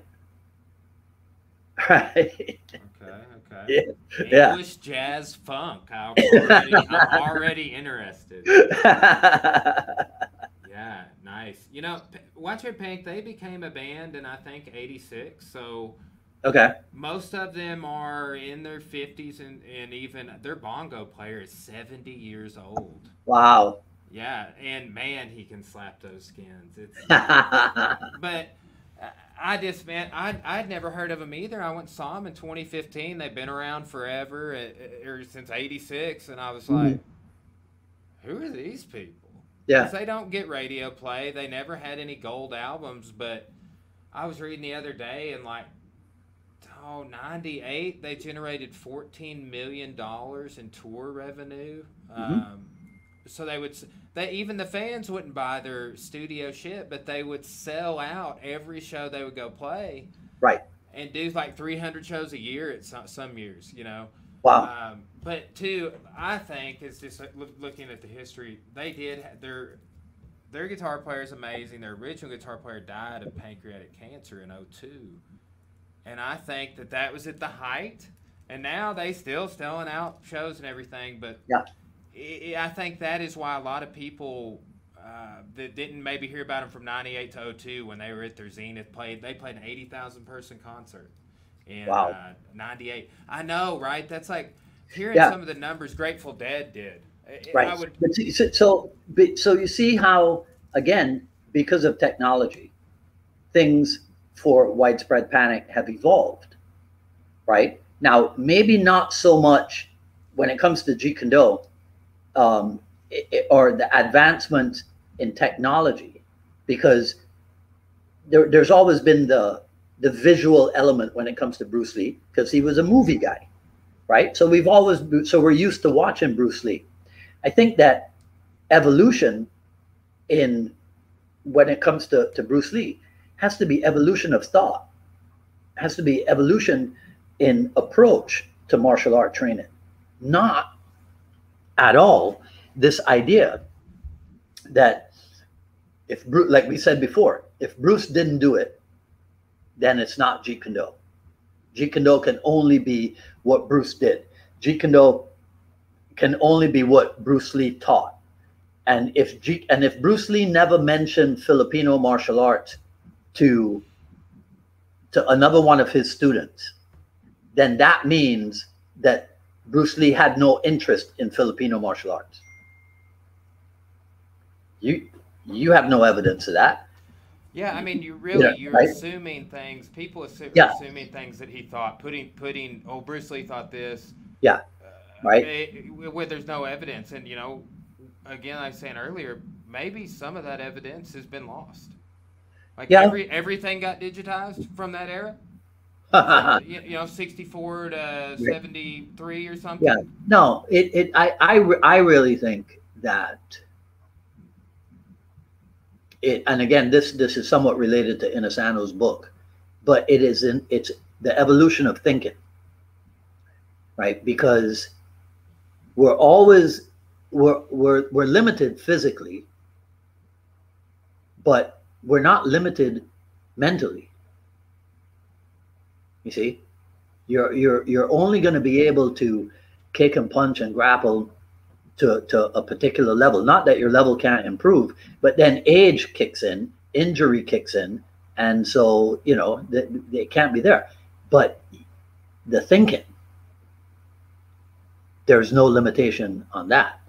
So using no way as way and having no limitation as limitation might not apply only physically. And I certainly don't think that anyone who says or believes that to really study Jeet Kune Do, you don't study the physical and the philosophical. I think they're on the wrong track. Bruce Lee didn't spend Bruce Lee didn't spend so much time thinking about things and writing about things, even from a young age. I mean, even at age 18, Bruce Lee was deep into the philosophical aspects of martial art, right? And I think that that's something that stayed with him throughout his life. So I think, I like the title of Sifu Dan's book, Jeet Kune Do, The Art and Philosophy of Bruce Lee. Not just Bruce Lee's Kung Fu, Bruce Lee's karate, not just the physical aspect, the philosophical aspect. And to me, that's where now the art of thinking long and deep about martial art, about Jeet Kune Do, that's a thing that has to happen. When you do that, I don't think you're going to be on Facebook talking a whole lot of nonsense about, this aspect of Jeet Kune Do, these people in Jeet Kune Do versus these other people in Jeet Kune Do. You're going to kind of realize, no, that's not it. That's not where it's at all. Yeah. So one other thing I want to talk to you about, Dwight, is this is something that's come up for me, a fascinating topic, is that, my original instructors I mentioned that kind of they had to have been the first two people I heard say the words Jeet Kune Do. I remember when they moved to a town about 2.5 hours away, and Mike, one of my coaches, gave me the Tao and a whole stack of books, right? And he is 45 now, but when he was in high school, the movie Dragon came out, right? And love it or hate it, at that time it was it made somewhat of a splash or an impact according to him and everybody else that was of that age that he knew, and it inspired all these guys to go to seek out people like Terry Gibson and to go. Do you know a JKD guy, an Inosanto guy, and a VUNAT guy originally, Danny Anderson, New York? So the name Dan Anderson, the first person I think of is the karate legend who also spent some time with Remy Presas in Modern Arnis. So that's probably not the same person. He's different. He trains. He's got a gym like right in New York City. Trains like Mia Djokovic. Yeah. I'm sorry. Yeah. How could I not? Yeah. I'm sorry. Of course, I know. Yeah, I know that. So he's from the same town and from the same time and place that I'm talking about. I'm from the same exact town as Danny Anderson originally, in Clarksville, Arkansas. Wow. Right? But he's of kind of this generation of these people that kind of saw this movie, and it is, according to accounts of these people, again, I was 5 years old when it came out. Mm-hmm. It kind of, and Mike, he always likens back to, I'll never forget the first time I saw that movie because it made me go down the rabbit hole. Right. And you know, what do you think about things like that? Yeah, there's Bruce Lee's celebrity and sort of, I guess you could say, his timelessness, right? But then Yeah. there's also like that timelessness, making a movie about it, and then that gets a generation of people interested that are, 20 years after the death of Bruce Lee. Yeah. And the movie is not. As a history teacher, I was like, let's watch this movie that's based on a true story, and call bullshit on it. Right. You know, let's think critically here. Like, are you gonna accept this as history? Because it's not in these ways. And but I think about that with that Dragon movie, and then also with the most recent one about like the made up characters, and it had the Wong Jack Man fight depicted in a different way. What was the name of that one? Birth of the Dragon. Yes. Yeah. Now, that one is super far out, right? In my opinion. But you think there's a problem with people accepting that stuff as truth or history, or it convoluting the mythos that they have in their head? Okay. So in the old days, we would have said it's better than nothing, right? It's better that people in this later generation are made aware of Bruce Lee's existence. So it's good in that way. But then you have to be the bad guy and inform people that it's crap. You see? And you run the risk of offending the people who really enjoyed the movie. But it goes back to something that we were just talking about. People have to understand. Well, no, they don't have to, but they should go backwards and do their research. You see? So if I remember correctly,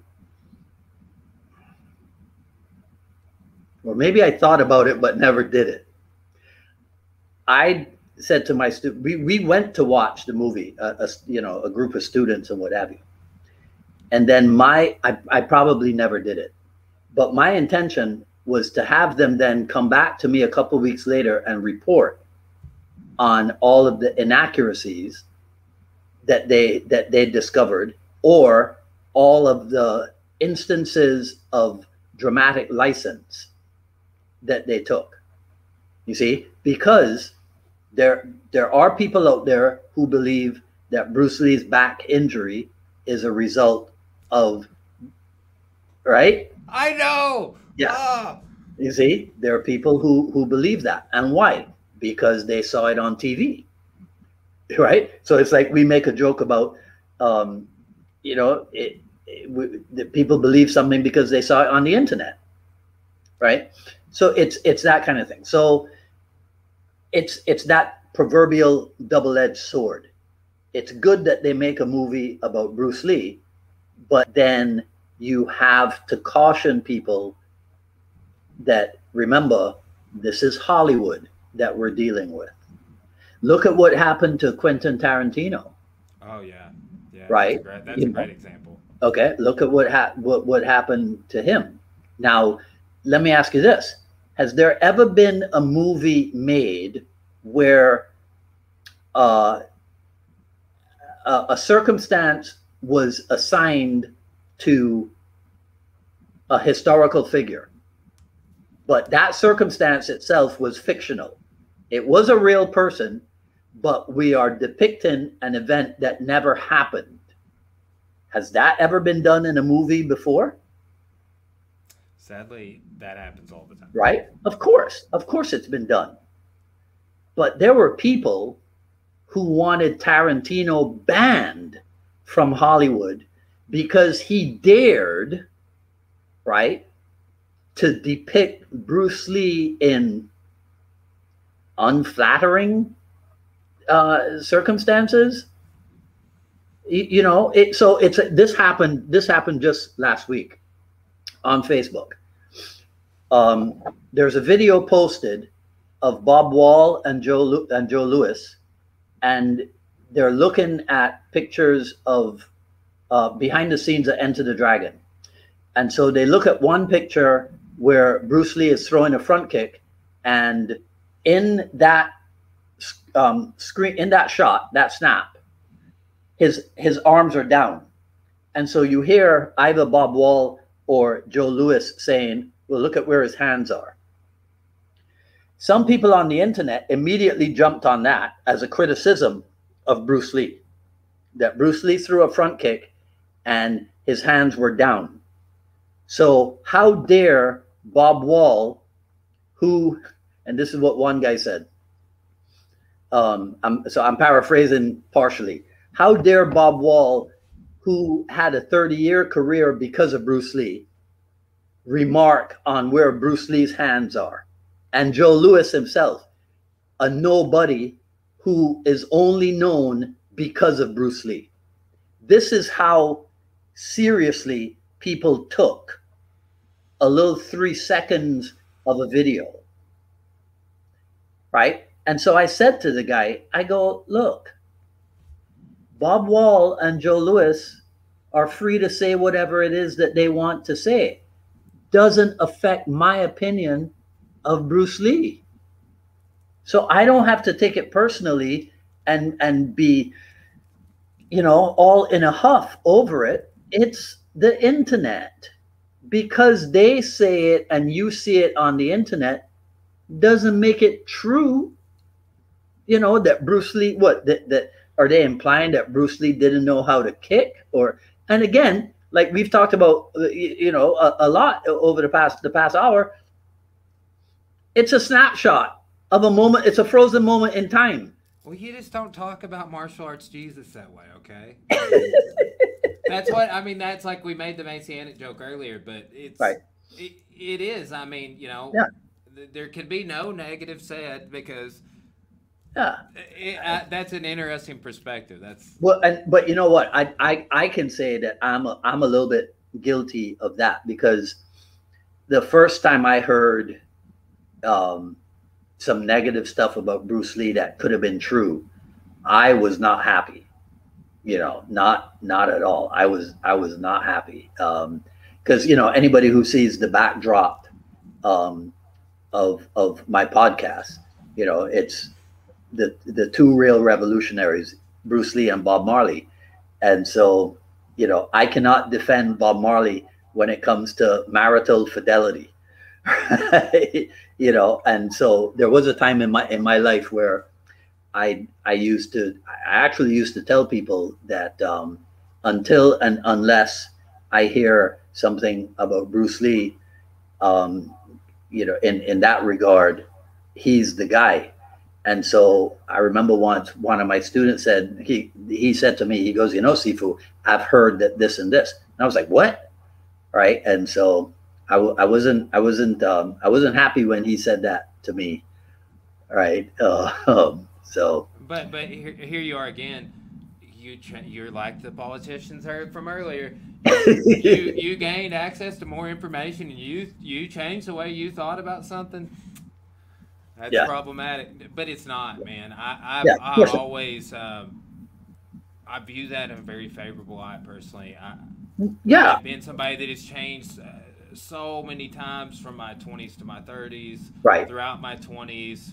But didn't Bruce Lee say that Jeet Kune Do is about constant growth? So if Bruce Lee says Jeet Kune Do is about constant growth, right? Do you think then that he would want any of his students to say, no, I just go up to what I got from Bruce Lee. I don't go beyond that, right? It's like, that's it for me. Some people will say, well, there's no growth then. But on the other hand, a person could say, no, in just what I got from Bruce Lee, there's enough there for me to grow, to continue to grow. So it goes, so then it's this thing, well, who's right, who's wrong? You know, they're both right. They're both wrong. And that's the quandary in which we find ourselves. The answers do not lie in the external. The answers are inside of you. It's your personal choices, your decision to do things, to view things in your own way, influenced by whatever. I prefer to be influenced by a variety of sources. Dan Inosanto is my main influence, but Dan Inosanto is not my only influence. You see, but he's my main influence for sure, right? But you know, but the thing about Inosanto, and again, this is something people have heard me say before. Dan Inosanto would never say, "Don't go train with this other guy," inside and outside of Jeet Kune Do. He would never say that.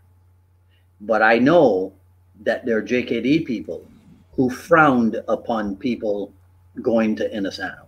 I know that for a fact. But he would never treat them that way in return. Never. It's not his gig, not his bag, you know. Yeah. When did you first get involved with Jeet Kune Do? What year was it? Probably, you know, you're supposed to say that it was the Green Hornet, right? But I think I was a bigger Batman fan than I was Green Hornet fan, right? Even though I did appreciate what Kato did, but I'd say the Big Boss was really my the Big Boss was my serious introduction to Bruce Lee. I was already a fan of the kung fu film genre. I was already watching movies and making notes and going to my backyard and trying to practice the kung fu moves that I had seen, you know, on screen. And the first fight scene in Big Boss changed my life. I didn't think, but it changed my life. But I resisted it because I was a bigger fan of Shaw Brothers' style of movement. Bruce Lee's was something new, and I resisted it for a moment. You see, because it was new, it was different. But then I realized, oh, this guy is something else. And that's when I became a fan and a follower. Like so many other people have reported, everything about Bruce Lee that I could get my hands on, I availed myself of it. So that was primarily magazines and books and what have you. And then when the movies would come out,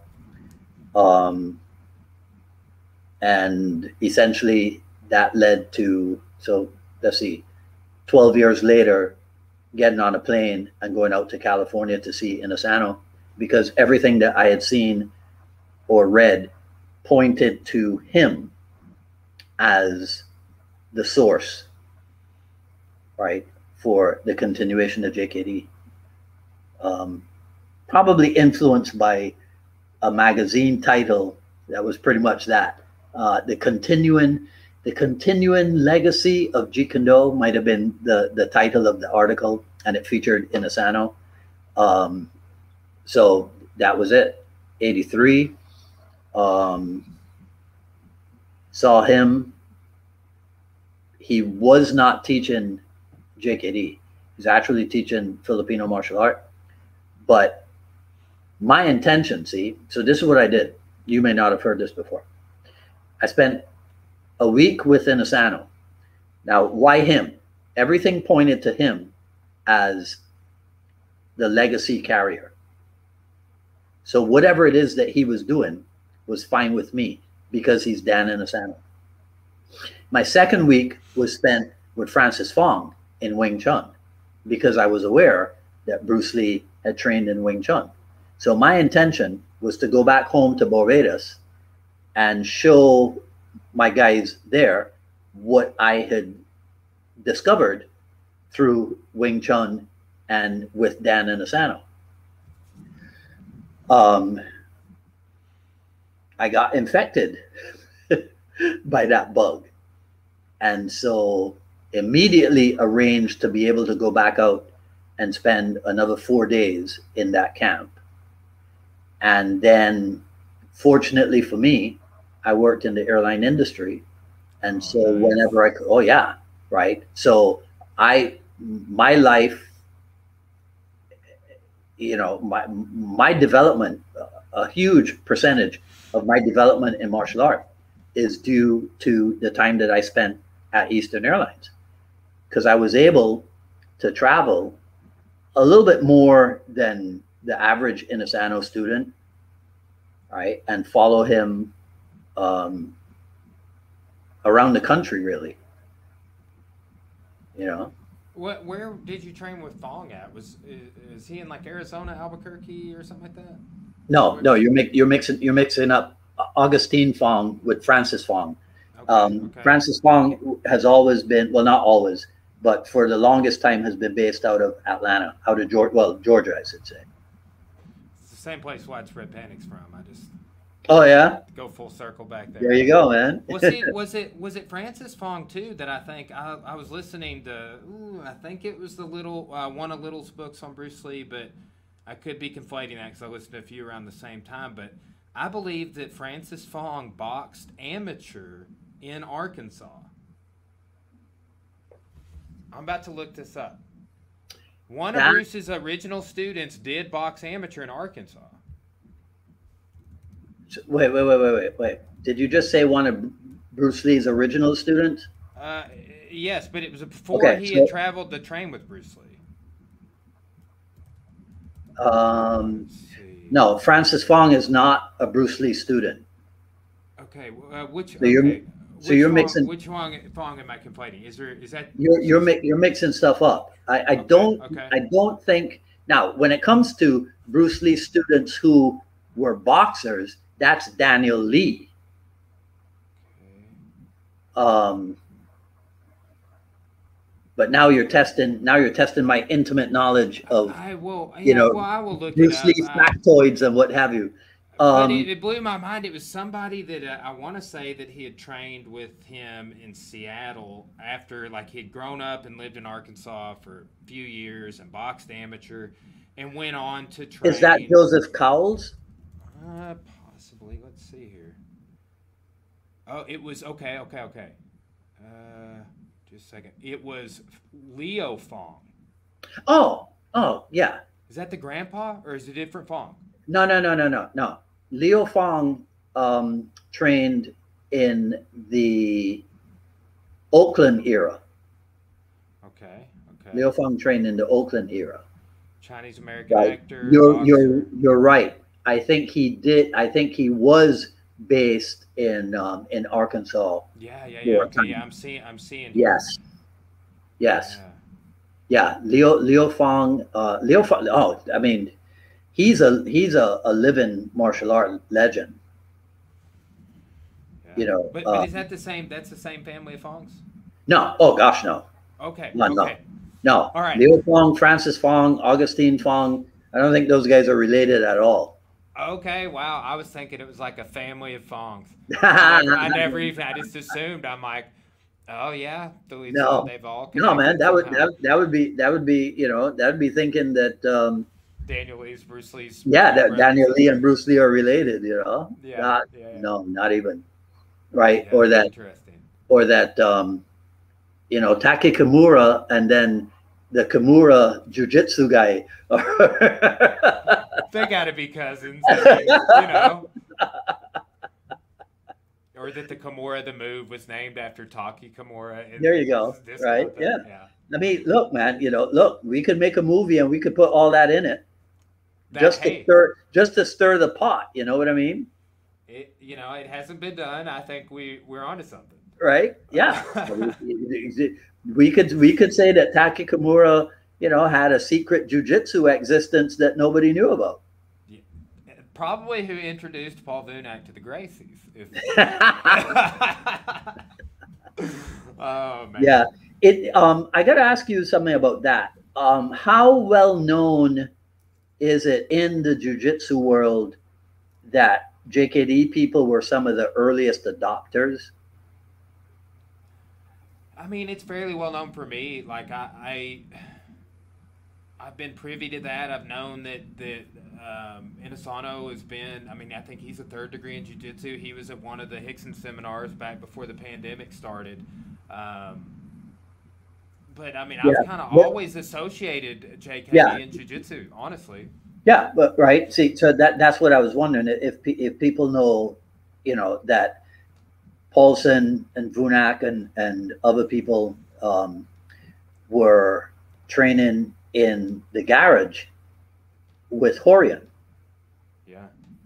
and Hickson back in the day. The other thing I wanted to ask you, because again, we're not of the same generation, what do people think MMA is? When people hear the phrase or the term mixed martial arts, what do they think that is today? Because it seems to me that their understanding of what MMA is has changed over the years. How would you answer that? I can tell you how it's changed for me since I've been involved, and maybe shed some light on this. First off, I think that people have viewed MMA very much so as, like we were talking about, some people view JKD, that it's a collection of all the styles that work the best and none of the traditional styles, okay? None of that karate and taekwondo. But I felt like that has been toppled and overturned within recent years with people like Wonderboy Thompson. And I think now MMA is seen as more of, okay, MMA is its own art form, it's its own thing. You don't necessarily have to train all of these other styles to arrive at having an understanding of mixed martial arts. You can, and I think we're just now getting into that era where that's possible. But for me, Yeah. for me as a student who I got in right after the Forrest Griffin, Stephan Bonner fight, Ultimate Fighter 1. And for me at that time, I went down a path of like, man, I really suck at boxing, but I do MMA, but I have horrible striking. I'm more jiu-jitsu centric, so I'm going to start training boxing. So in 2013, I started a boxing club and started training boxing. Okay, so how is that possible? At an MMA school, if you're at an MMA school, don't they automatically train boxing? I just yes, you could say that, but at some point during that early part of my training, after I was kind of already out on my own, I felt like I was sparring with boxers and they were whipping the shit out of me, and I was like, "You guys have better hands than me. I want what you have because I think I'll derive a better view of understanding." There's certain things I see in MMA that, like, having studied Thai boxing and kickboxing for years and had cornered fights, I'm like, why are these guys like leading out with a rear leg round kick, Thai style round kick, out of range? And it's stuff like that I'm like, yeah, because they are spending their time not training kicking. That you can just throw a kick from 3 days away and it's going to land, and you assume that. And I tell people, I'm like, go find me a pay-per-view where somebody doesn't throw a kick like that doesn't land or just is not set up at all, and I'll buy you steak dinner. Yeah. So there's things like that I started going down the path of like, yeah, okay, I came in for MMA, but now I really would like to have better striking, and I would like to have better takedowns, and I'm going to study judo and stuff like that. So the reason why I ask is because the question that sometimes comes my way is along the lines of, I'm interested in becoming an MMA fighter. What style or what art should I study first? And I was thinking, well, you just join an MMA school and they'll teach you what you need to know. So I was figuring that there would be a balanced emphasis between striking and grappling, because that's what MMA requires, right? But So that's why I asked you, because you'd be closer to the mindset than I would be. But apparently people think that no, you're supposed to study this art, then study this second art, and then maybe you go. So a lot of times it's, should I start with Muay Thai or start with BJJ?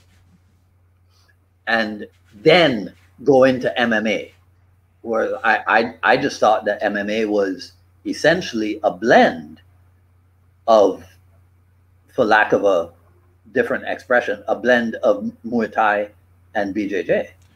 It is. But what you run into is, like, I guess some of the key tenets of Muay Thai that would be beneficial in MMA for whatever reason, and we could do a whole podcast about this, I think, don't make it over into the training methodology, right? So, for example, when I came up, we would have a couple of days a week, like at the first gym I trained at, where we would have the MMA practice where it was mostly conditioning, sparring. We didn't really do any drilling. Like, we might at the end, but it was just like basically our fight training. The other 2 days we would do a no-gi grappling class, and then we would do a kickboxing class, right? And the kickboxing class had a heavy, like the standard 4 counts that I know the World Thai Boxing Chai and his people teach, like a rear leg round kick, hook cross, rear leg round kick, stuff like that. But what you ran into is, like, the Thai was there more than anything, but it was not a favorable balance of boxing. It was more like kick, punch, punch, kick. Right. Or kick, kick, punch, punch, like if you're just kind of breaking down the combos. And my jab was total shit because of that type of training. Like, I in terms of, like, what a boxer would develop with their jab, of having that understanding of, or not just a boxer, really just anybody, I think, that really does a deep dive on striking. And I think, I think we're entering an era where what you're saying with MMA will be what happens. In my whole time I've trained, I have waited on that to occur. And I've just never, I would say that there's some gyms like Greg Jackson, Greg Nelson. I think some people have been able to also pull off what you're talking about, but it's like they are the top tier coaches in the entire world. Here's what Zane says. Zane's listening to us right now. He said, a good school will provide you all you need, but if I had a gun to my head, the answer is wrestling. But that, Zane Isaacs is a guy I enjoy talking to. I enjoy reading his comments and Rodney's comments. Yeah. In the comments box of your podcast. But yeah, I think with them, I think we have. Well, I haven't spoken to Rodney individually, but I think that Zane and I have discovered that we agree on more stuff than we disagree, which again is somewhat of the message of my podcast. Doesn't make any sense for JKD people to be out there trying, I'm right, you're wrong, right? When we have a common origin, we have Bruce Lee in common. We have JKD in common. So what's the point?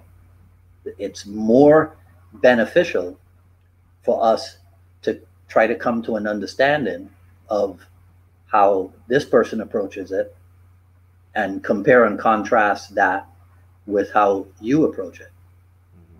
And I tell them I tell people all the time, the first time I saw Ted Wong, to paraphrase what one of my good friends says, from the neck down, Bruce Lee. First time I saw him.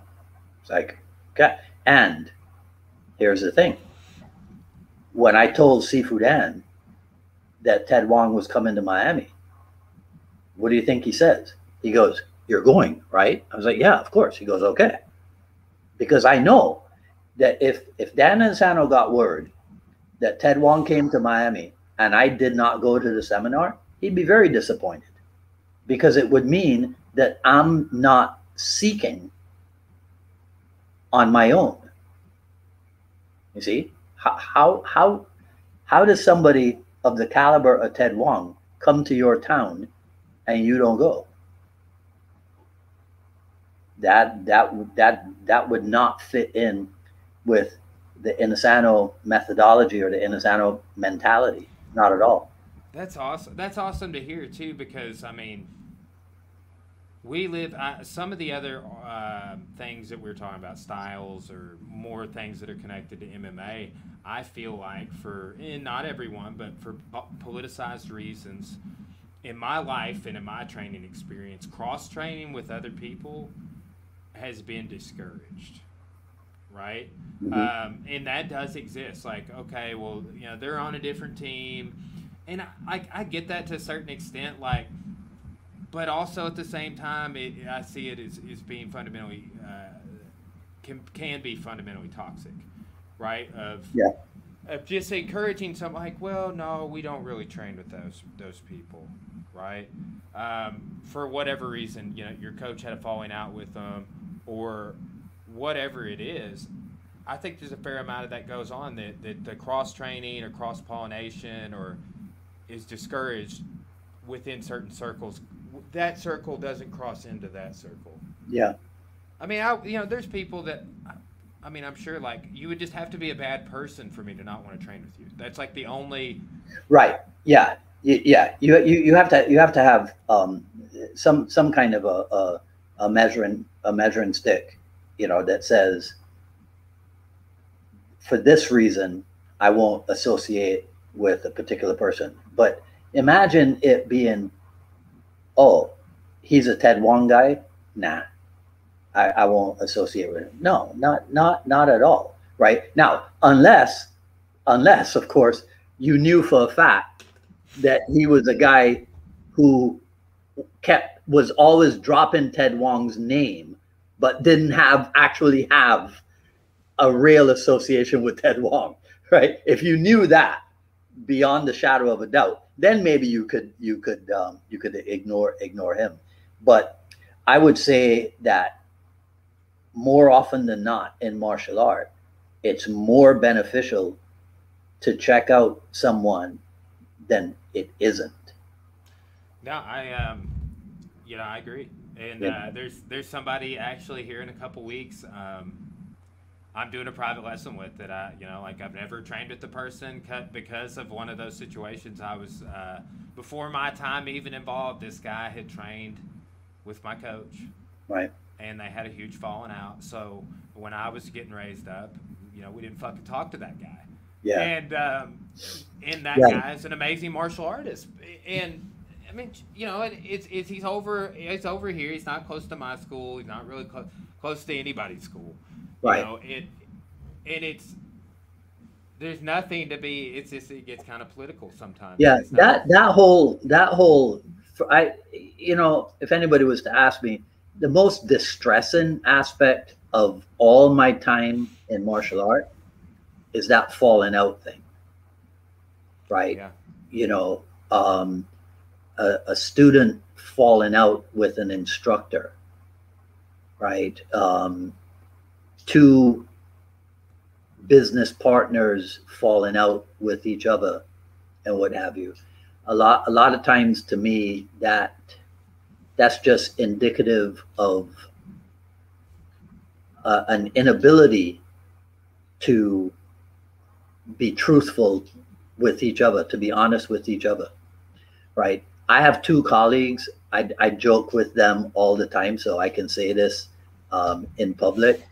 But the guys who run New Breed Martial Arts in New York, Alex Chan and Luigi Cuellar, I admire them to the ends of the earth, because those guys do not have the same personality, but they have been able to run an extremely successful establishment for decades. So they have a secret sauce, right? That is not that. I don't think it's that common in the martial art world. So I'm really, I can say that I'm really proud of them because I'm a little bit senior to them or what have you. But and they are of that generation that I envy, the generation that never thought twice about being a professional martial arts instructor. My generation and the generation before me, it was mostly a hobby thing. Martial art was a hobby. Martial art was not a profession. And so when for whatever reason it ends up being your profession, a lot of people suffered because they either did not know how to professionalize and or refused to learn about professionalizing, refused to learn what it takes to go from being a hobbyist to being a professional. You see, and a lot of people in a lot of people in the JKD world suffered from that. It's not altogether surprising because one thing that we have to remember is that JKD in Bruce Lee's lifetime was a backyard thing. For you know, for most intents and purposes, JKD was a backyard thing. JKD was not supposed to be a worldwide thing, right? We know that there was the idea about Kato's Kung Fu schools as a franchise and whatever, and that was frowned upon. The whole idea of having a school and running a school and all of that was not necessarily Bruce Lee's main approach to it. And so to this day, there are people who will say, well, if you're distressed over all the nonsense that goes on in JKD, maybe you just change your approach. You just have a few friends that you train with in your backyard, in your garage, or what have you, and you stay off Facebook and you have a better life. And they're not wrong, right? They're not wrong. That approach has a lot of appeal to a certain degree, without a doubt, has a lot of appeal, right? So I say if anybody makes their living outside of Jeet Kune Do and makes a good enough living to have that where you can pay for your Jeet Kune Do practice out of your mainstream job, more power to you. Do it that way. Because if you make your living teaching martial arts, it's you're going to have to deal along the way. You're going to have to deal with some issues of integrity, perhaps even issues of morality, and people are going to have to.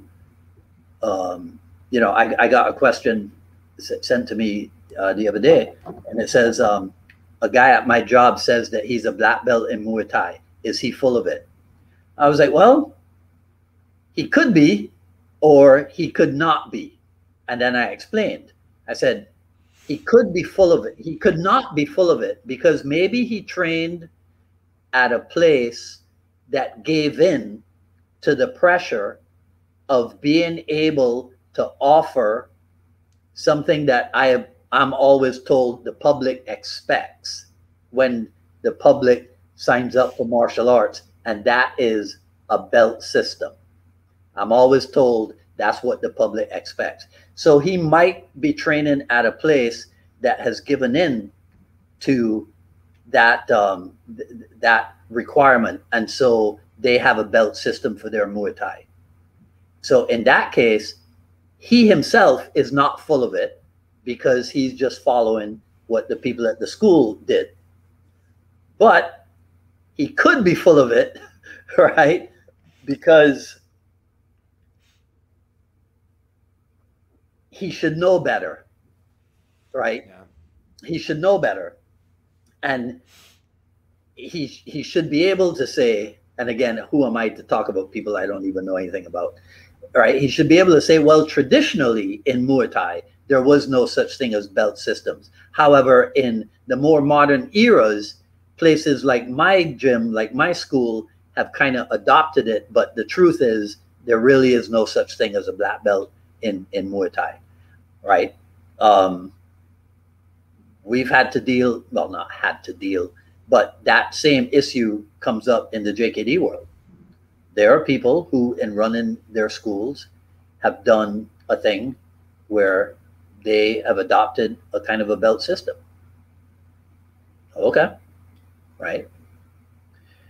I have a colleague who told me probably 15 years ago that he'll keep an eye out, and when I start using belts at my school, he'll remind me that he told me that I ultimately would succumb to the pressure. Right? I never did. I never did.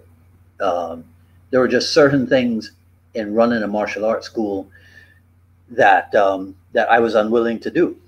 Call it stubborn or what have you. And some people would say, well, but you realize that if you do it, you can make more money, right? I'd be like, yeah, I realize that I can make more money doing it, but I don't know that I would sleep as comfortably at night if I did do it. So I'll be happy with making less money, but be able to sleep contentedly, you know, be able to sleep comfortably. So, but yeah, man. I mean, I'm glad for you, you know, because running a school is not an easy thing, and a lot of people are not aware of that. They think that you get a building, you put up a sign, and boom, people just start rolling in, you know, and They don't know about payroll taxes and stuff like that. Apparently, like pay us to pay them, and right, like yeah, this happened since the pandemic too, and maybe you're experiencing some of this, but like our credit card processing costs shot up, of course, and I was just like, you mean to tell me we're paying this much to accept yeah, payments? yeah, I mean, it like went up upwards to 4%, mhm, depending on the transaction and the type of card that the member was using. And I just like, it's those kinds of headaches, man. That'll mess with your sleep too. But right. the taxes, hey, you guys have no income tax in Florida, huh? Is that true? um, no, personal income tax, no, Oh yeah, yeah, yeah, yeah. Wow, yeah, yeah. Well, you know, I mean, I that's not why I chose to move here, but but you know, that's that helps. Every little bit helps. yeah, yeah, for sure, man. It's Yeah, owning a school, a lot of people when I started, opened my first location. I kind of split rent the karate school for almost 2 years, Hmm. and then went out and opened my own spot. But literally everybody that knew me outside of martial arts was like, "What are you doing? Like, Right. you need to go be a radiologist or something like that. Yep. Where you can Yep. actually pay the bills." And I was going to college as a whole. I ended up getting my master's degree while running my gym, Yeah. and now teach college 20, 25 hours a week, give or take. Hmm. And which was another thing people told me that you couldn't. What are you gonna do with a history degree, Brian? Like, I don't know. But Yeah. man, I think this. I think that you hit it on the head. That if, because I feel the same way. I mean, I was talking to one of my friends this morning about it. It's like, man, when I was doing stuff in martial arts, is in a business sense, it did not work for me. Hmm. It was because somebody that was further along than me, better than me, had more students than me, they had the business answers. And well, Brian, you should do it this way. And I was asking many times, right? Like, what do I do here? And I would try and do things that they might not be an answer that I was like, man, I just don't feel like I could do that. And I would still try and it wouldn't work. Right. And it was really when I started kind of thinking for myself in a way of just being like, okay, look, somebody out there has an answer for this, and it doesn't have to be this. Like I remember going to a trade show in Vegas for 5 weeks, martial arts super show. Century puts it on. Yeah. And there's this one speaker who he kind of said everything the opposite of what I had been hearing at some of these other things. I've been gone to 6 different times at that trade show. Mm-hmm. And he was like, "Yeah, forget the numbers. Yeah, if you just do a good job with your service, you'll have more students." And I was like, man, the numbers stress me out, bro. Like, that really resonates with me. But everybody to that point, my mentors, you must, just an Excel sheet over here, and you do this, and if you do this, you upgrades, charge people more. This is how you make. Yeah. Man, when I was focused on making money, it wasn't working. Right. Like when I finally stopped focusing on things that were gonna make me money that I didn't believe in, that's when we became successful as a business. Mm-hmm. Yeah. When I got involved with the martial art business organizations, I would say that my whole time with them is where I put into practice the absorb what is useful, reject what is useless, add what is specifically your own.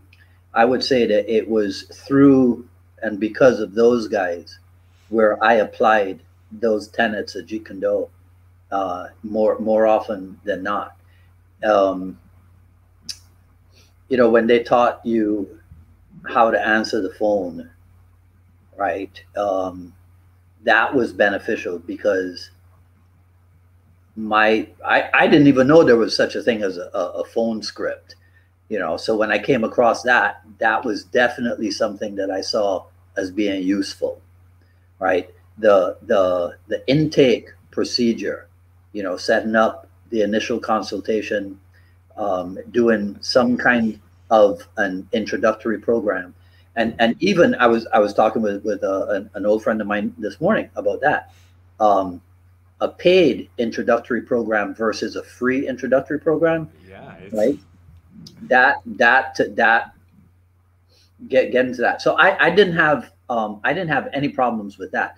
And one huge benefit, Brian, for me of spending time with those martial art business organizations was, and I tend not to use comparative or superlative terms, but Jeet Kune Do is superior to all the stuff that those guys taught.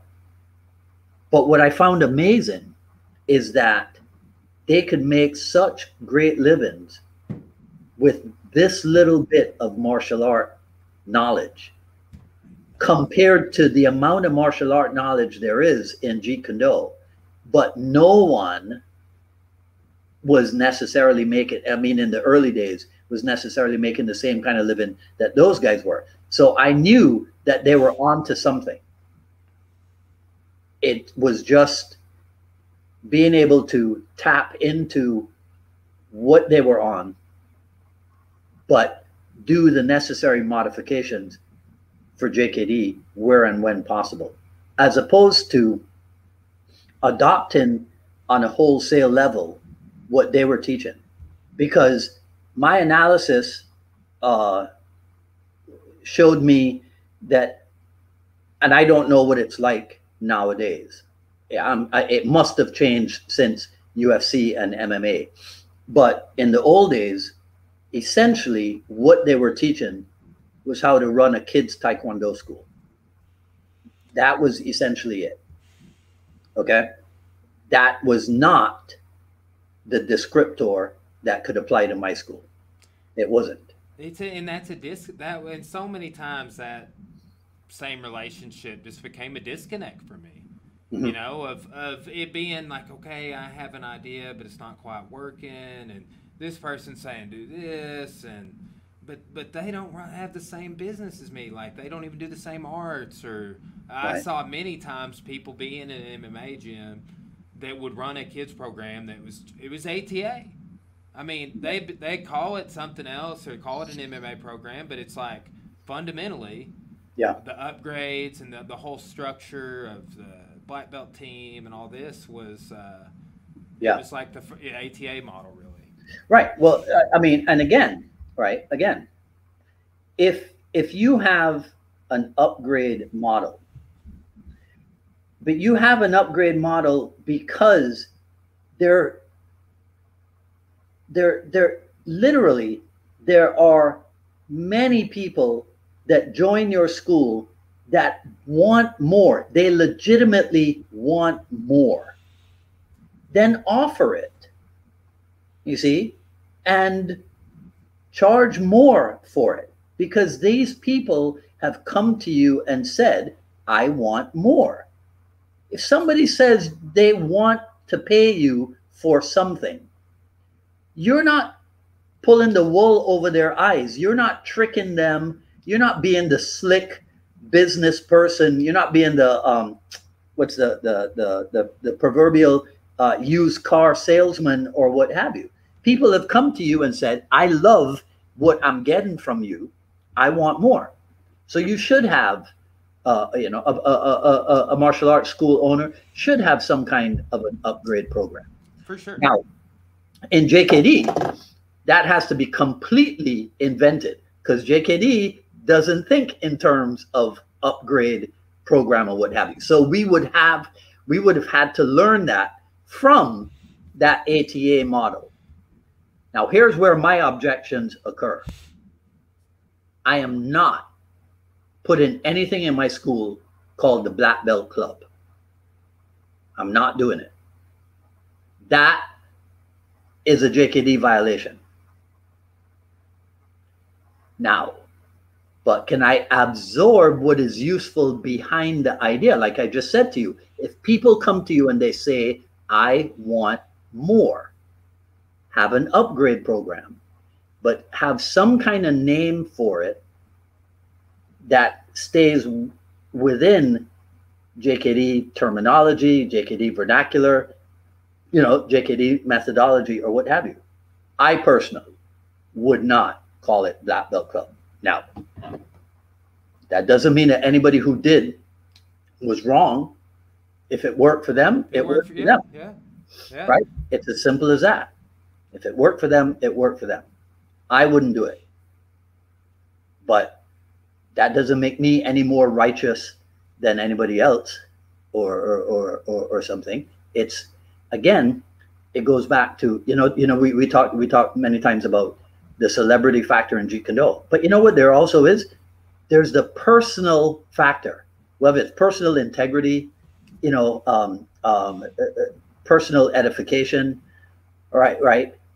There's so many things that go into this JKD factor, right? I was when we mentioned Zane earlier on, I'm just thinking of the pictures of him that I have, or of his school, where everybody is in board shorts and barefooted, right?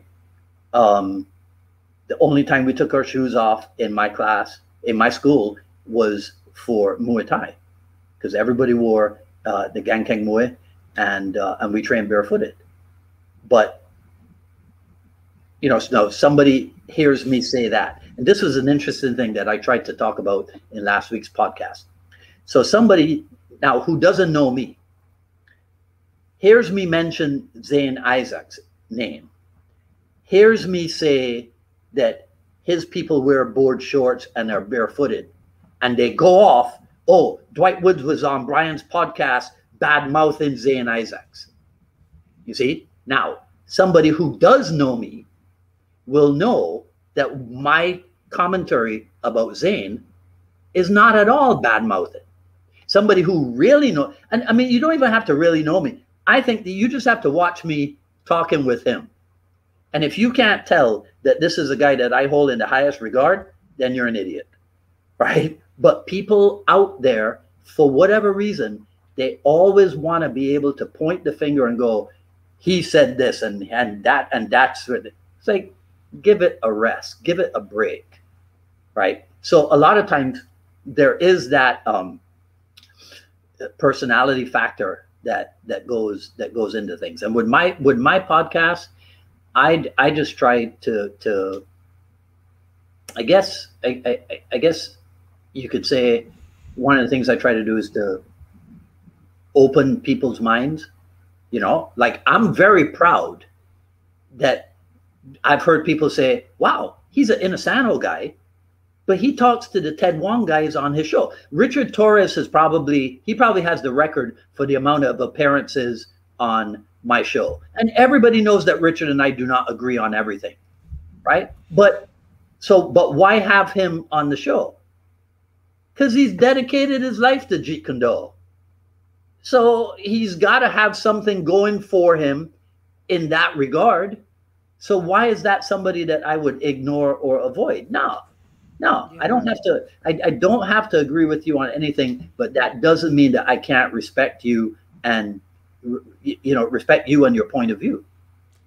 Yeah, that is an interesting point. It seems like a lot of people, and I don't know why, but okay, well, we don't agree on this, so you're going to be my enemy now. Yeah. Like that's really kind of like people. So there are some people like that, and that really, if you think about it, is a weird way to be. Like for example, if Zane's still listening, like I love trapping. That's one of my favorite things. I've got 2 Wing Chun dummies in my gym. Mm-hmm. I enjoy training it. It's fun. Zane, he doesn't really believe in the efficacy of training that. Right. And I still fucking like that guy. You know what I'm saying? Like, what if I was like, dude, you just don't know what you're talking about, and we're done. Right. Yeah. See, so instead, my approach is this. Okay. So all these guys who are not big fans of trapping, what's their problem with it? And when you research that and you analyze, their problem is the set patterns, or one of their problems is the set patterns, or all of the convoluted stuff, right? So if you think about it, when you look at the average JKD person who has not thought long and hard about trapping, and you watch how they do it, they do stuff where in order to pull off the trap, the hit that they perform is not realistic. Mm-hmm. They're not trying to hit, you see? So they're not informing themselves through what the trapping detractors are saying. But when somebody has a different point of view from yours, you got to ask yourself, whoa. Is there anything valid to what they're saying? So when people are like, you will never be able to pull off the double pak sao or whatever, when you listen to what they're saying and the problems that they have with it, and then you honestly look at the demonstrations of trapping that you can find on the internet, they have a valid point, because the people that are doing those demonstrations, they're not trying to hit. They're trying to trap. You see, they don't even do an explanation of how the trapping can come about, because we know that the trapping is incidental, if not accidental. It's a great point. It's a great thing. You see, but when you have a 4 or 5 motion sequence for trapping, nobody's going to be not anybody who's trying to hit you is never going to be standing there with their arms, right, cooperating with this 4 or 5 sequence thing that you're doing. So those of us who love trapping, those of us who teach trapping, we have to be informed, right? And we have to be willing to accept that the people who say it doesn't work, we have to be willing to listen to what it is that they're saying, and then find out how did they come to that conclusion. And invariably, in my experience, it has been their complaint is that there's a whole lot of passive blocking and what have you going on when we do these trap-in demonstrations. It's not active. It's not something that's pressure tested or what have you. So I say, if you believe in trapping, don't ignore what the anti-trapping people are saying. try to understand their point and be honest. If they have a valid point, then you got a decision to make. You see? But it goes back to an age-old guideline. The simple stuff is what works. You see? So 4, 5, 6 motions in a trapping sequence, we all know that ain't gonna work. So we have to do what? We have to chip away at the unessentials and find out what aspect of trapping is the most practical. Now you train that. You see? What's practical for you might not be practical for everyone or in every situation. Like right after I had that conversation with Zane, I went to a Superfoot, Bill Wallace camp in Memphis. I tested at the event for my first degree, and there were 22 people because he hadn't tested anybody in like ever since the pandemic. Right. But you're familiar a little bit with, I'm sure, his style, Bill's, and he expects all of the people to kind of spar his way. So right. I wasn't really throwing any leg kicks or anything like that. I was throwing Bill's combos. But in a spar with somebody, I threw my back fist up, which is illegal in boxing, and the person went like that to block it. And I immediately was like, if he does that again, I'm going to trap him and straight blast. And I'd never done this, but I've heard Anassano a dozen times be like, yeah, back in the day, people used to block, forearm block or high block used to block certain strikes this way. Right. You see it in the patterns of the katas. But that dude blocked my back fist again in that way, and I jammed his elbow and just 4 straight punches down the middle. And it pushed him off the mat. And I've seen the point you're making with this with actually hitting. I would say Paul Vunak is amazing at that. Right.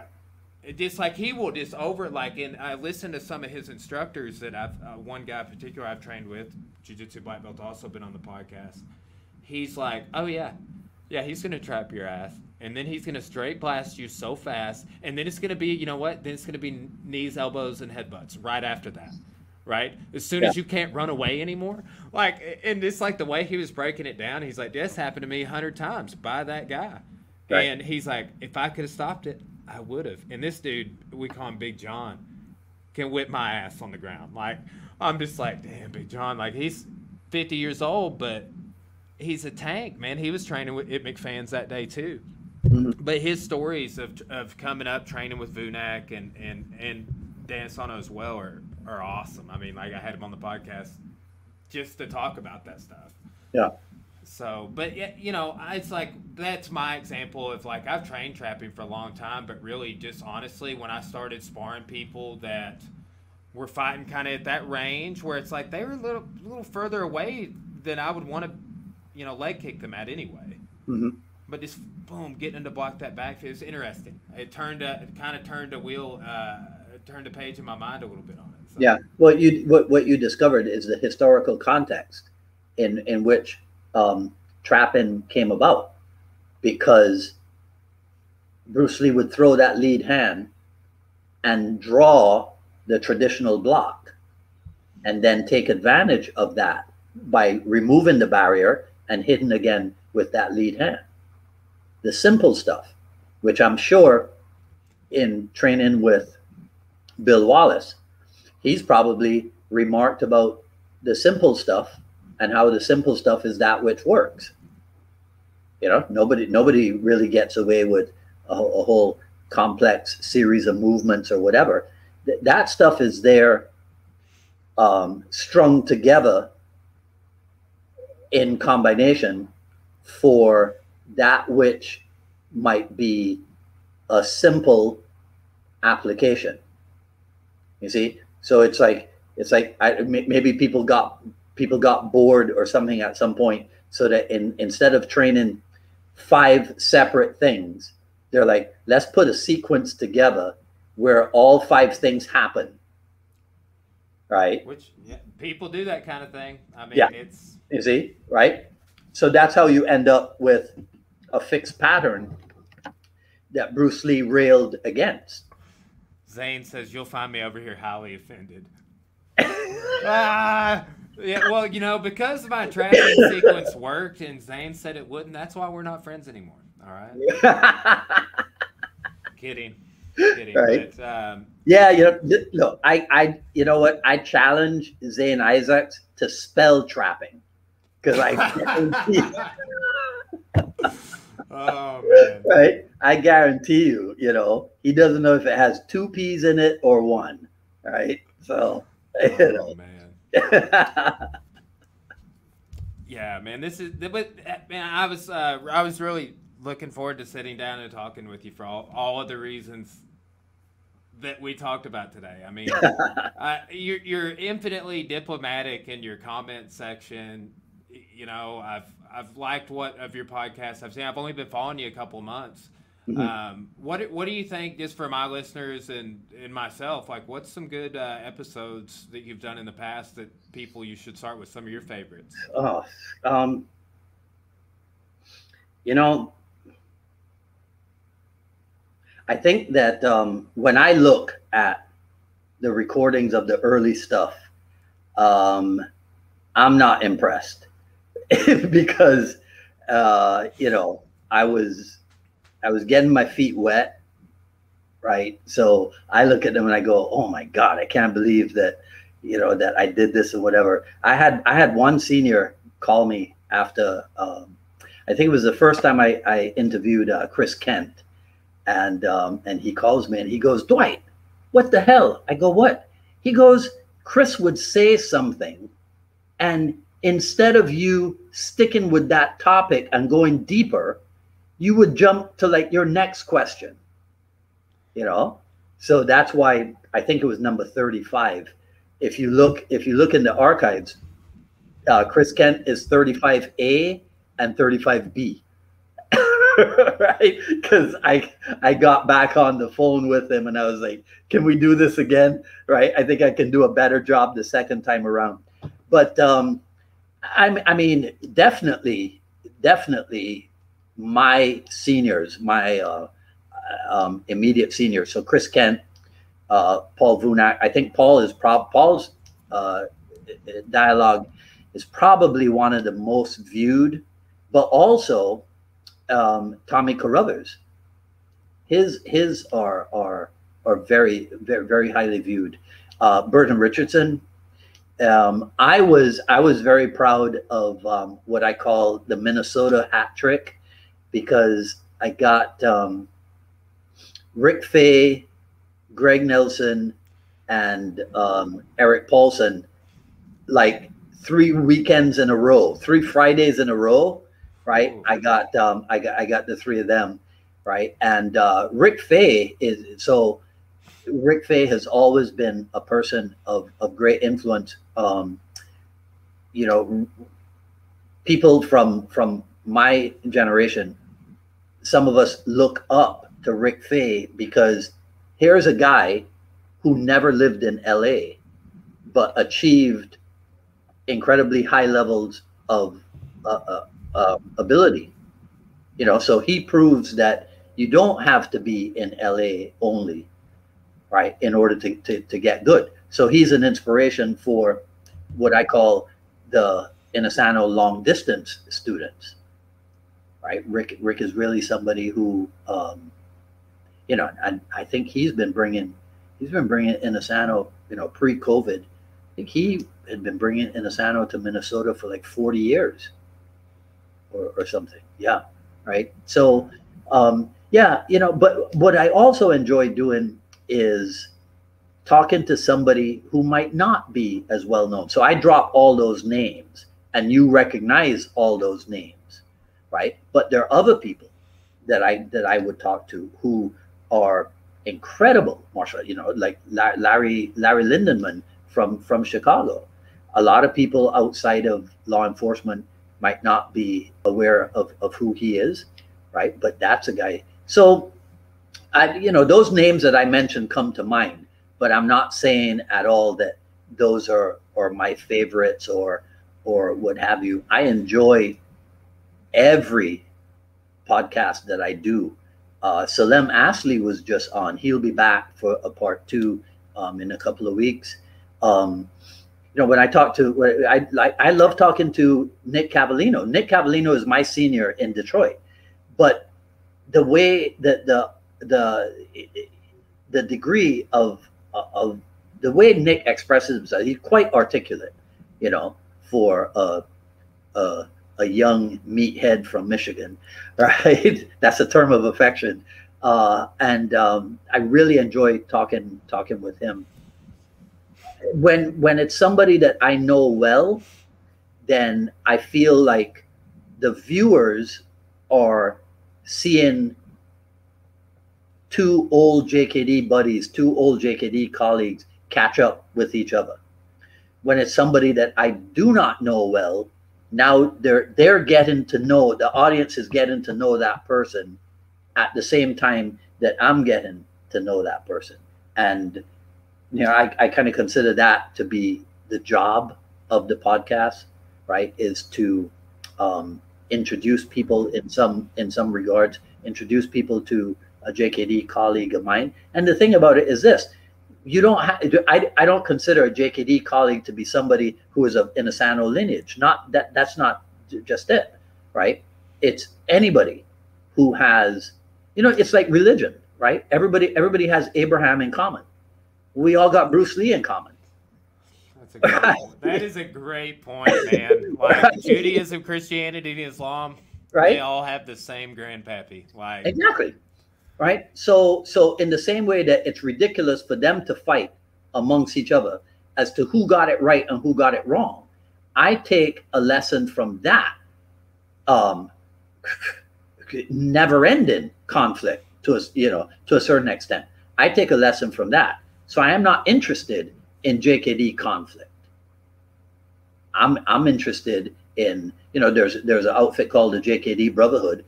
I'm more interested in that idea than anything else.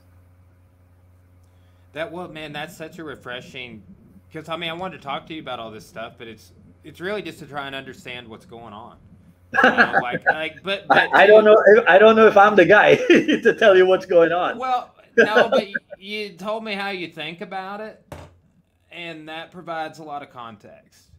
Because the way people think about things it's interesting. That's how I expand my perspective. That's what I like about podcasting is getting to sit down with somebody like you that I've never even been to Miami. I'm going to Pensacola next week, but been to Orlando several times, but never been to Miami. Yeah, maybe would have never had the chance to talk with you. Just remember that Pensacola is more Alabama than Florida. We're going to Gulf Shores before we go to Pensacola. A friend of ours lives in Pensacola, so we are going to be out there. Right? And then Orlando. That's a whole other city. Yeah, that's a whole other story right there. All right, yeah. All right. Yeah, okay. Well, hey, let's wrap it up. But where can we find your podcast and everything? We've been talking for 3 hours. I really appreciate you sitting down with me, Dwight. So we stream live like you do on Facebook and the YouTube on Wednesdays at 6 p.m., which I need to tell people might be changing because I might be starting a Wednesday night gig, teaching a new program. So I might I don't know. I'll still go live, but it might be at 5 p.m. on Wednesdays. Wednesdays, I do what's called the I Love Jeet Kune Do broadcast, which is kind of me picking a Jeet Kune Do topic or an idea about Jeet Kune Do that I have, and I talk to the camera. So, of course, that one's not as popular as the Friday podcast, which is the Jeet Kune Do Dialogues. And I chose that name specifically, right, because that's what I wanted people to understand. So if you notice how I speak, I tend to not refer to them as interviews. It's a dialogue. It's two people, talking back and forth, as opposed to I'm the one with the questions and this. I just watched two people. I think they were having a new show, and so in order to announce their new show, they went on Joe Rogan's show, right? So if anybody has ever watched Joe Rogan, you hear him say all the time, and I kind of got the idea from him. He says all the time that he's not doing an interview. People are having a conversation and the cameras are on. And I like that idea, as opposed to, oh, well, so tell me, when did this and da. And then, okay, then you get the answer. And then it's another question. Oh, so this and this and this, right? So it's a dialogue. So I tend to refrain from using the word interview. So that's Wednesdays at 6 p.m. for right now, and Fridays at 6 p.m. We stream live on Facebook and the YouTube. And then as soon as I get the time, I will convert it from the live stream and put up what I call the final edit video. I at the end of almost every program, I tell people, you can follow me on Twitter at Dwight Woods, on Facebook at Dwight D. Woods, and on Instagram at Dwight D. Woods as well. JKDRebel.com is the website. And that's about it. JKDRebel@gmail is the email address, but if you don't have anything intelligent to say, don't email me. Because be sliding in those because I will probably not respond unless I gave you permission. So putting my email out there is not the same as giving permission. Well, Dwight, thanks again, man. I was looking forward to talking with you, and it's been a great conversation. Well, so I appreciate the invitation, Brian. Yes. Well, have a great day, man. All right, man. You take care. We'll see you soon. All righty.